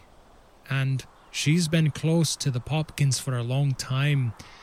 So perhaps she could help. Maybe we should retire and speak with her for a bit. Is it true what they say? No, I've told you. She came to me at an emotionally distressful time. And twisted it. Yeah, I see. I believe they were... Aston was utilizing it maybe to prop up his brother. I don't know. But Margaret, the Queen, she was seeking solace from their relationship. I mean, how can you truly love someone you deeply fear?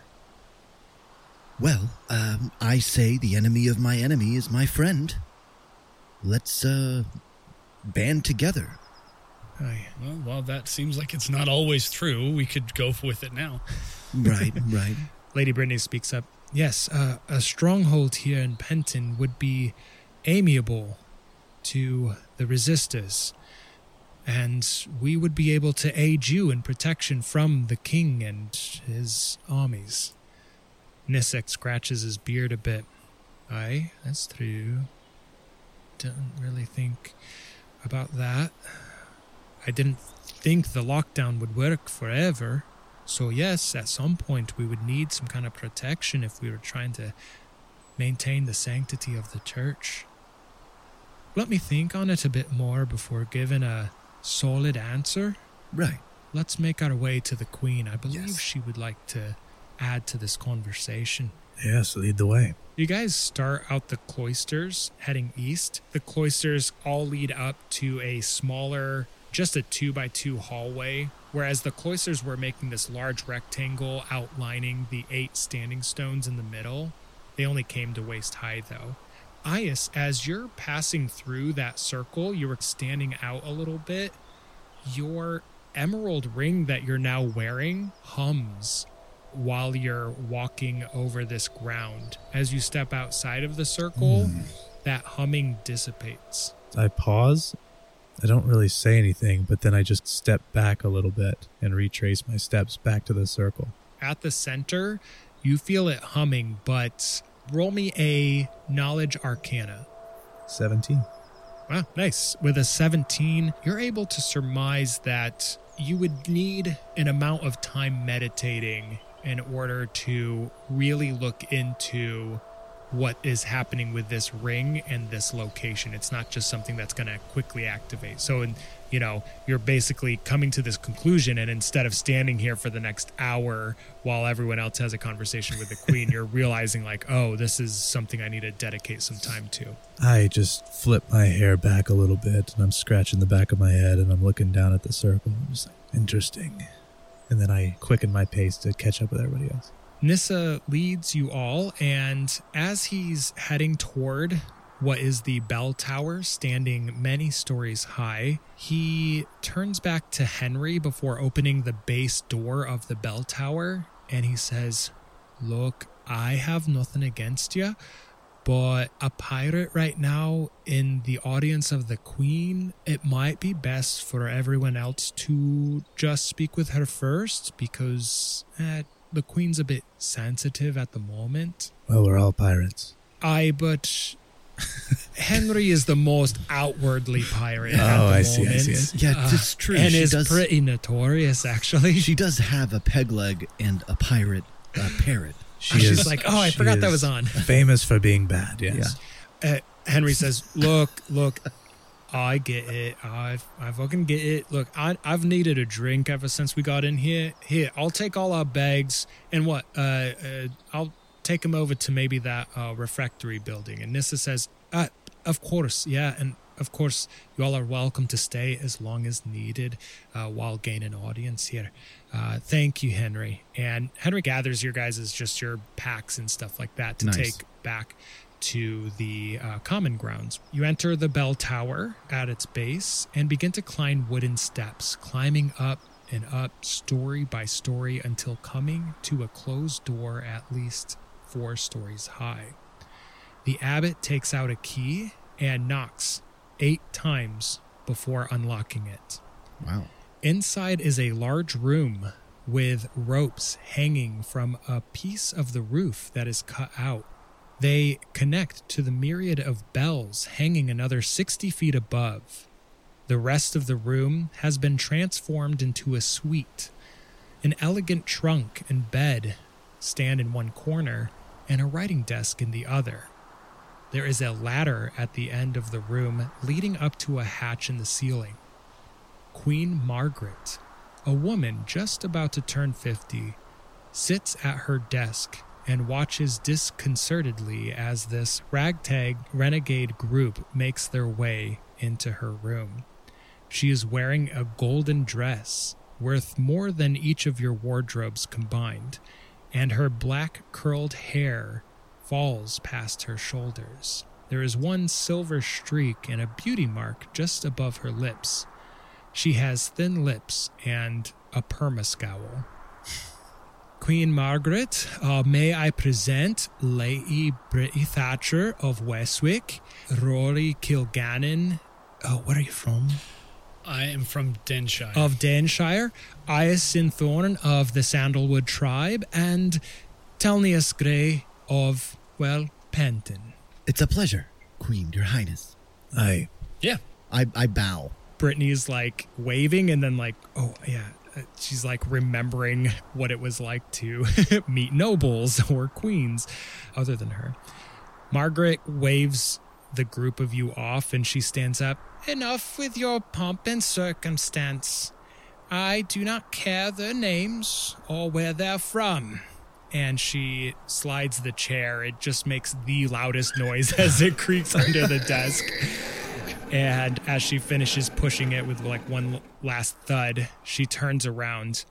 There is only one thing I wish to know. And she looks at you all dourly. Can you stop a king from destroying his own kingdom?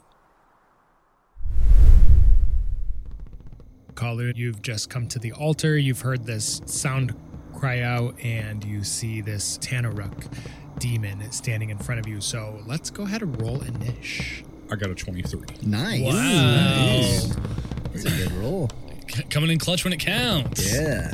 No, sorry, 21. Oh, I was Nice. wow. I think I got.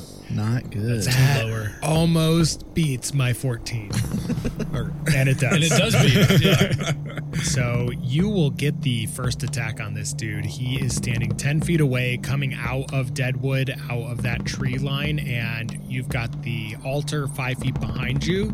About 10 feet behind the altar, more south, is Janessa and Cass, and they're prepping to take on what seems to be those feral vampires coming out of the forest. First thing I do is cast Shatter on the handle of his axe. Is it made of wood? An axe made with a wooden handle. Okay. So I cast it as a 3rd level spell. Can I have 2 more d8s, please? And just for reference, this is a picture of one of these dudes.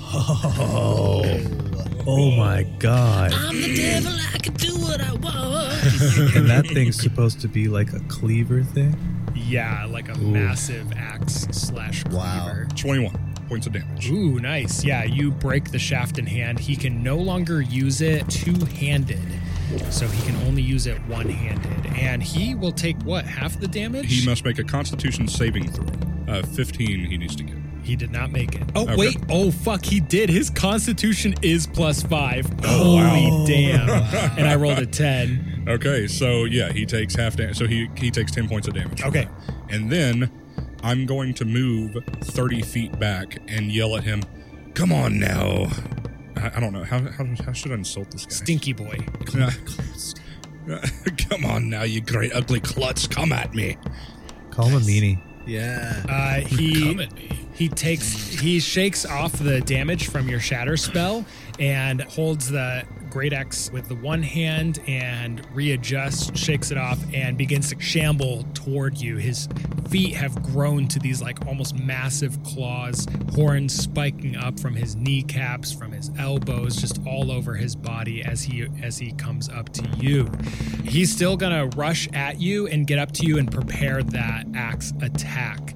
Cass and Janessa, on their turns, they begin to take on the vampires and some of the dusk wolves that are coming out of the forest while you take on the big bad.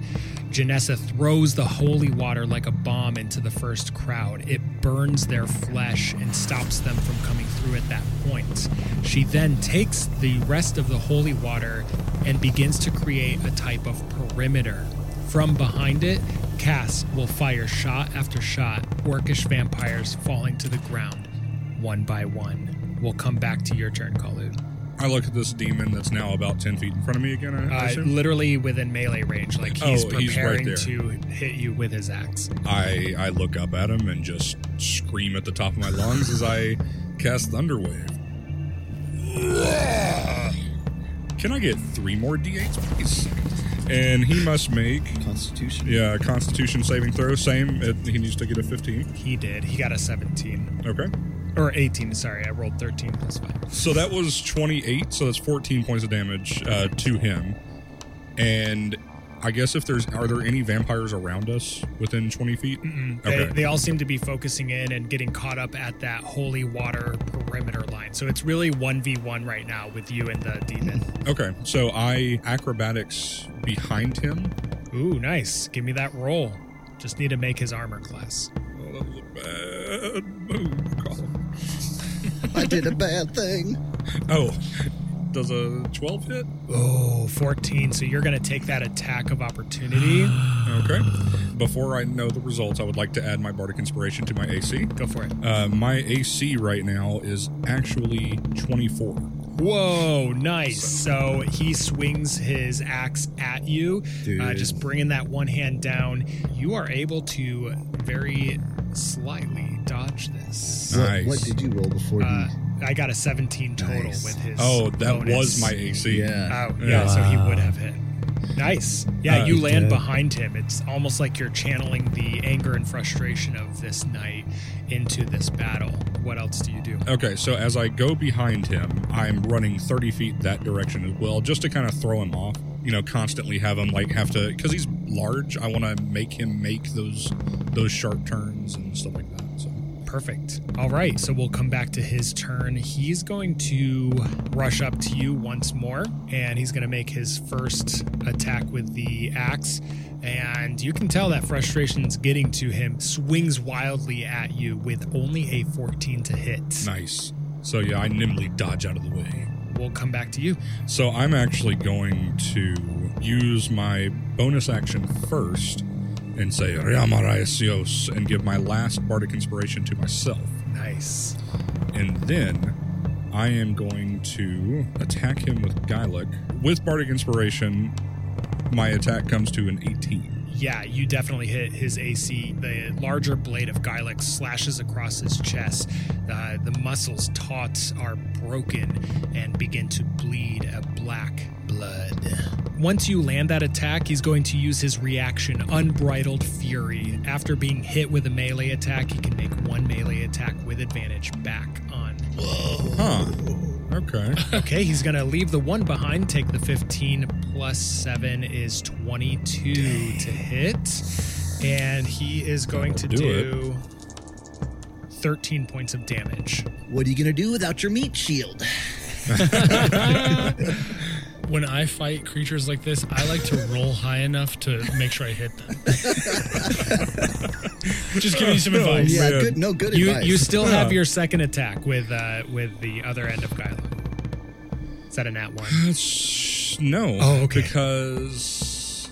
Oh, no, it is a nat 1. It's a nat 1 that will end your turn. Yeah. Should have listened to my advice. All right. You have other D20s, right? With a nat 1, you're going to stab out with the bottom half, and he's just going to sidestep that and elbow you. So it won't do as much damage as the axe blade.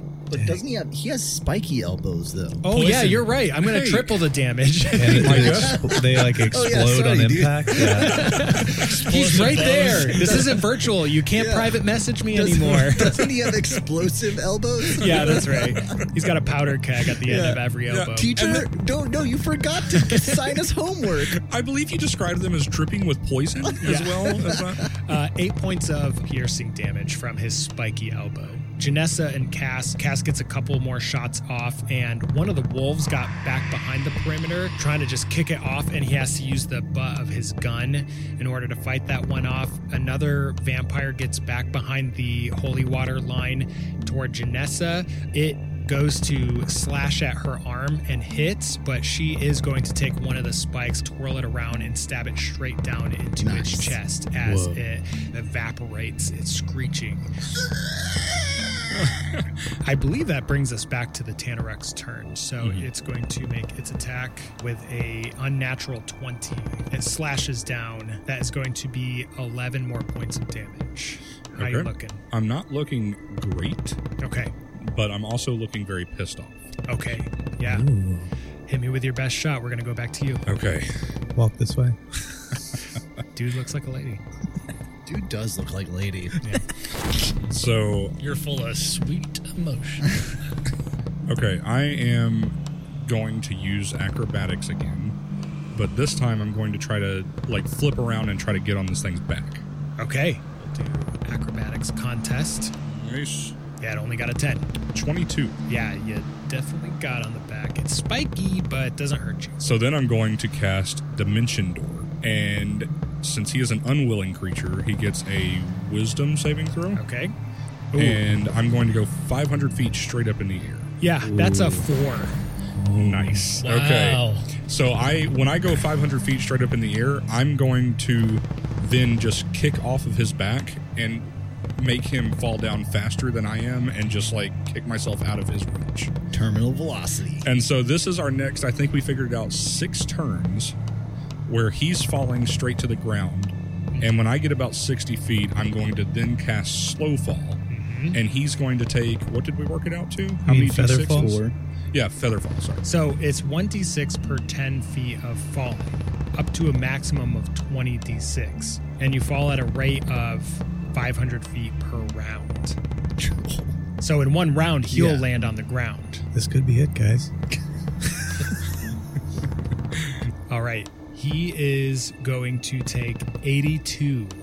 Dang. 82 points of damage. And so suddenly Janessa, after she stakes that one vampire, she catches a glimpse of you jumping on its back and then disappearing and just thinks, what the fuck, to herself. Within seconds, she hears a and looks back. This thing is on the ground, blood spattered around it. Its chest has caved in. Its tongue is lolled out of its mouth.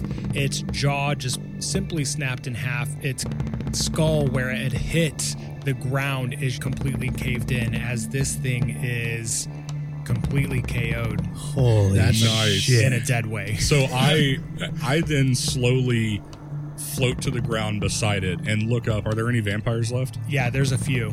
So I look up and I walk slowly towards them and said, I gave him one warning. I'm now giving you the same. And I'm trying to intimidate them. I don't know if it's possible, but I want them to roll intimidation. 14, unless you give me advantage. No, but they are taking disadvantage. Okay. Because they're getting their butts whooped by Cass and Janessa. Many of them against the holy water perimeter stop lurching out and all look to each other. And, well, first they look at you, but then it almost looks like they look off to the left as if deeper into Deadwood. Their eyes go wide. They all scamper back into the darkness. And Janessa and Cass are like breathing heavily and looking back and seeing the demon just completely laid out. Like Janessa's smiling a little bit and Cass is like, all right.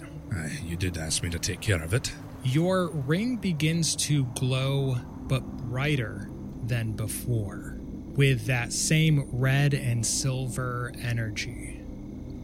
Nox's voice comes into your head and says, I don't mean to alarm you, but there is something very powerful nearby. Fidelma chimes in. What is that? Feels like the gem's about to explode. And sure enough, the chaotic humming coming from your ring begins to increase to the point where your hand is in pain trying to hold on to it attached to your flesh. A figure steps through the tree line. You shield your eyes as if blocking the very sun from your vision.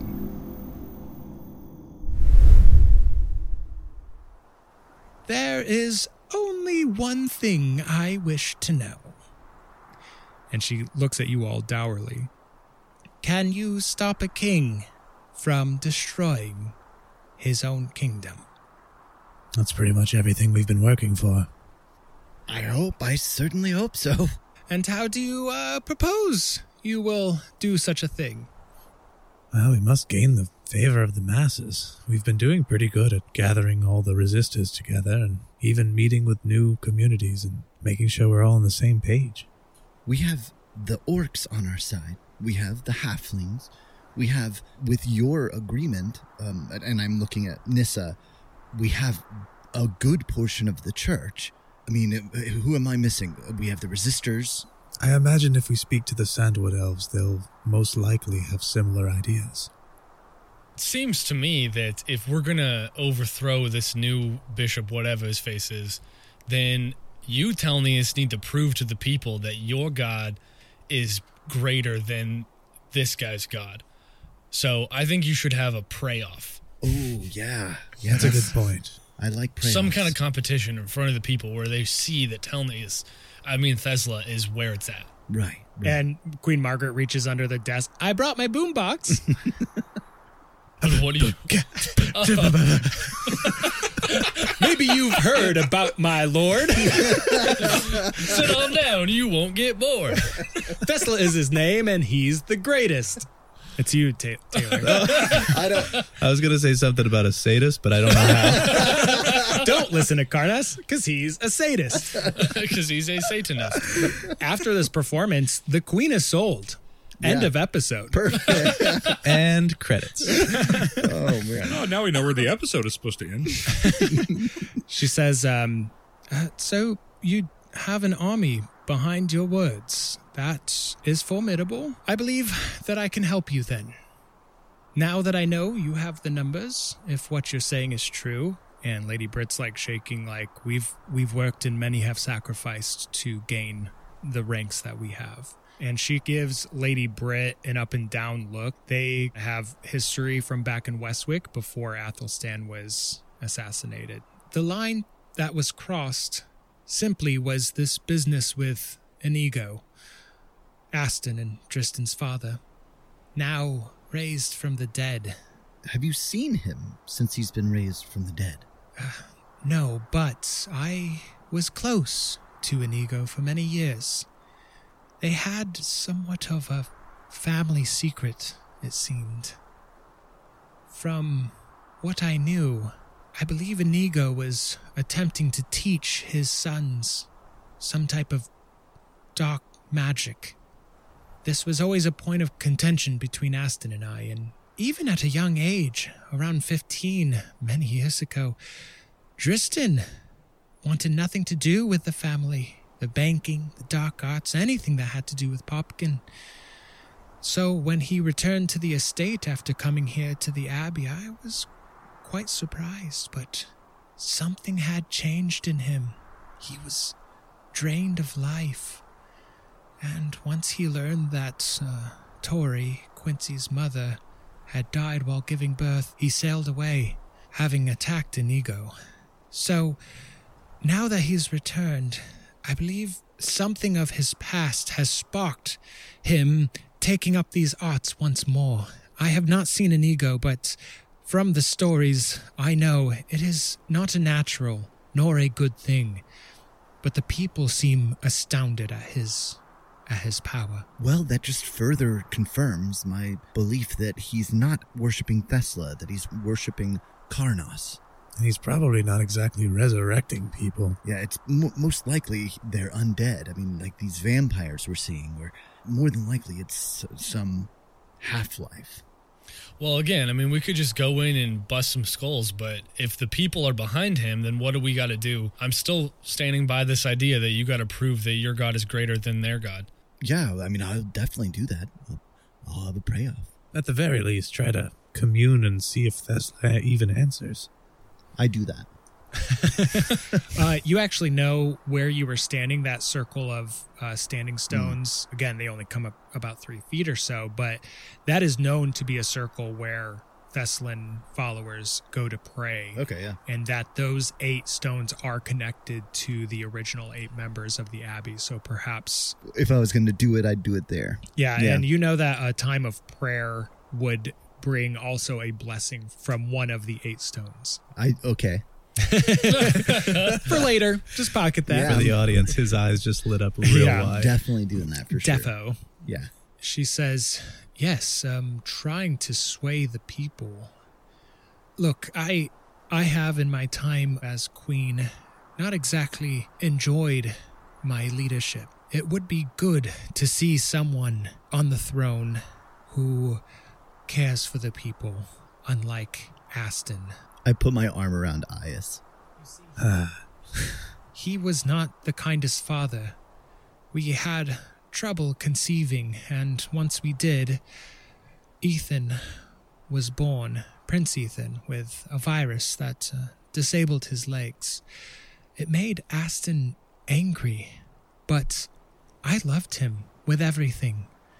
That is when I stopped loving Aston those years ago, when I saw that his cruelty ran so deep as to hate his own son. At a young age, we brought him here to Penton to see the healers. They were helpful in combating the virus, but he would always have trouble walking. Nissa helped design the braces in Ethan's armor later in life. Ethan and I saw the kindness of the church, so I encouraged him to pursue his dreams to his heart's content. Nissa helped train Ethan to be the warrior prince he is today, blessed with Thesla's kindness and righteous fury. He has been sent to the new lands, though, so I'm afraid what we have here is all we have to work with if we are to make an affront to Dristan. I believe making a stand here at Penton will be perhaps our only hope. Are you, proclaimed bishop, up to the task? Yes. I must say I'm something of a charismatic leader. If I know what charismatic means, Telenis is sure it. Well, I am here to help with any and all information pertaining to the Popkins and even their estate, also on the coast of Kinsdale. Yeah, that's great. Does he have any secret weaknesses or anything? Like peanuts? Yeah.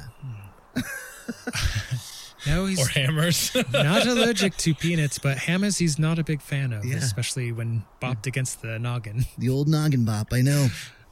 Allergic to noggin bops he is.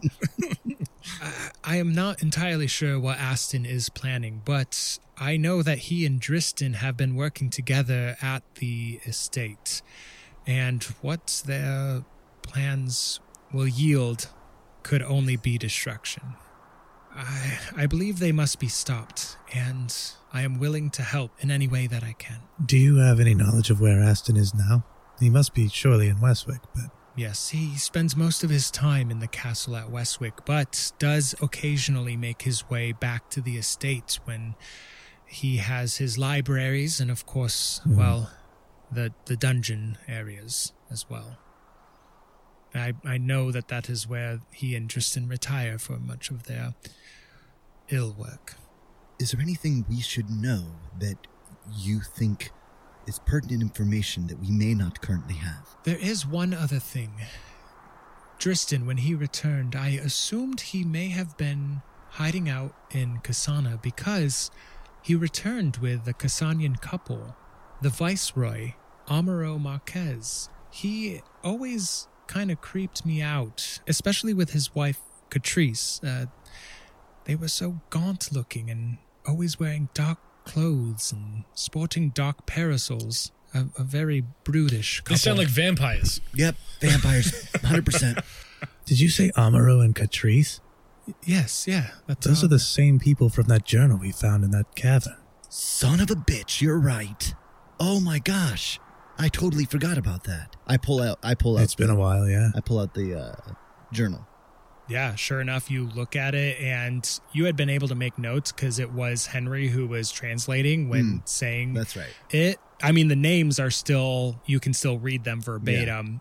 Yeah. Amaro, and sure enough, the one who he was in love with, the name was Catrice. So you're saying you've seen these people? Yes, they are. This journal was written long ago. Yeah, they're vampires. I guarantee Karnas, what he is able to offer is undeath. It's being an undead vampire, or, yeah, it's eternal life, but you're a fucking vampire. Not good, you know? Not great. These vampires you speak of, the queen says, she's like, I've only heard tales or rumors. You have seen them, though? Oh, God. We've killed a few, yeah. Several. We've seen them, we fought them. Eaten a couple of them. Befriended. None of them. No, we haven't eaten or befriended any of them. Okay, well, it seems you all both have the experience and the numbers to back up what you bring to the table. Let us mark it now. You have an allyship with the current, as far as I know, Queen of Treyland. Booyah. That's great. I can't believe I'm going to say this, but is there a library around here? Yes, there is. There is? I can take you right to it. We should probably look up anything we can about how to kill vampires. Yeah, that's... And learn as much as we can about that. Pretty good idea. Nissa speaks up and says, I have access to all the libraries here on the grounds of the Abbey, so looks like we have a lot of work and a lot of planning to do. I mean, I know all about them because I just read Twilight. Right. Recently. So but you guys need to learn about it. Or we could just read Twilight. Well, yeah. The ancient text. Twilight. Queen Margaret, we are grateful to accept your support. And she nods. Yes, I would have never dreamed myself to be working with resistors. And Lady Britt, the whole time, Rory, especially you, get a vibe off of her that she's not really enjoying being in the same room as Queen Margaret. Her husband, she believes, helped conspire to kill Athelstan. So she's just slowly nodding and processing things, you can tell. So it might be a good time, now that we have, your word that you're on our side, to let you know, we are working with Henry Locke. She's outside. Henry? She's gone over to the refectory, that's but right. The queen says, I have already known that the resistors are willing to work with anyone. I mean, hell, you have gained an allyship with the orcs, so... True. I, at this point, am weighing the consequences. Teaming up with pirates, orcs, and vagabonds, or allowing Aston to fulfill whatever dire plans he is trying to fulfill. The kingdom of the undead doesn't sound great. No, definitely not.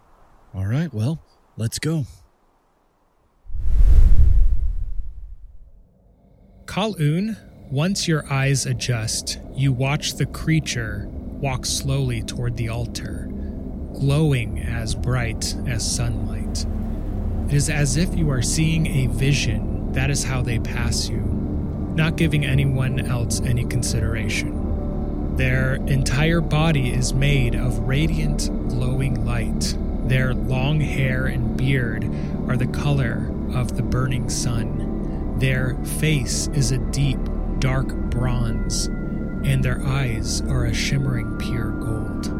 Janessa falls to her knees at the sight, dropping her kukri and wooden stake. The silver vein amulet at her neck is glowing bright as well. Cass stands, his mouth wide open. This figure reaches the altar, once an anvil, and suddenly a blacksmith's hammer appears in their hand, and they are striking a red-hot blade. You look around you. The forest is returning to its former state of rapturous beauty. This is Juneo, and you are watching the forging of Heart Cleaver. When he finishes, he holds up a glowing, jagged blade, almost as tall as a man. He is then holding in his hand a much larger version of the heart of the mountain, a red ruby stone the size of Juneo's head, wrapped in silver veins. He then sets it on the anvil altar and quickly splits it in half with Heart Cleaver. The red ruby rolls to the right, and the silver veins crawl to the left, completely sundered from each other. Juneo takes the red stone, raises it into the air, then points to the ground with the other hand. From his finger, a red mist floats, and where he is pointing, the image of a dwarf is formed. It is in the likeness of Fidelma. Then, to the left, he holds up the silver, and from his finger, a gray mist floats, and where he points, the image of an orc is formed. It is in the likeness of Nox. They look at each other and run, embracing each other with their temporarily physical bodies.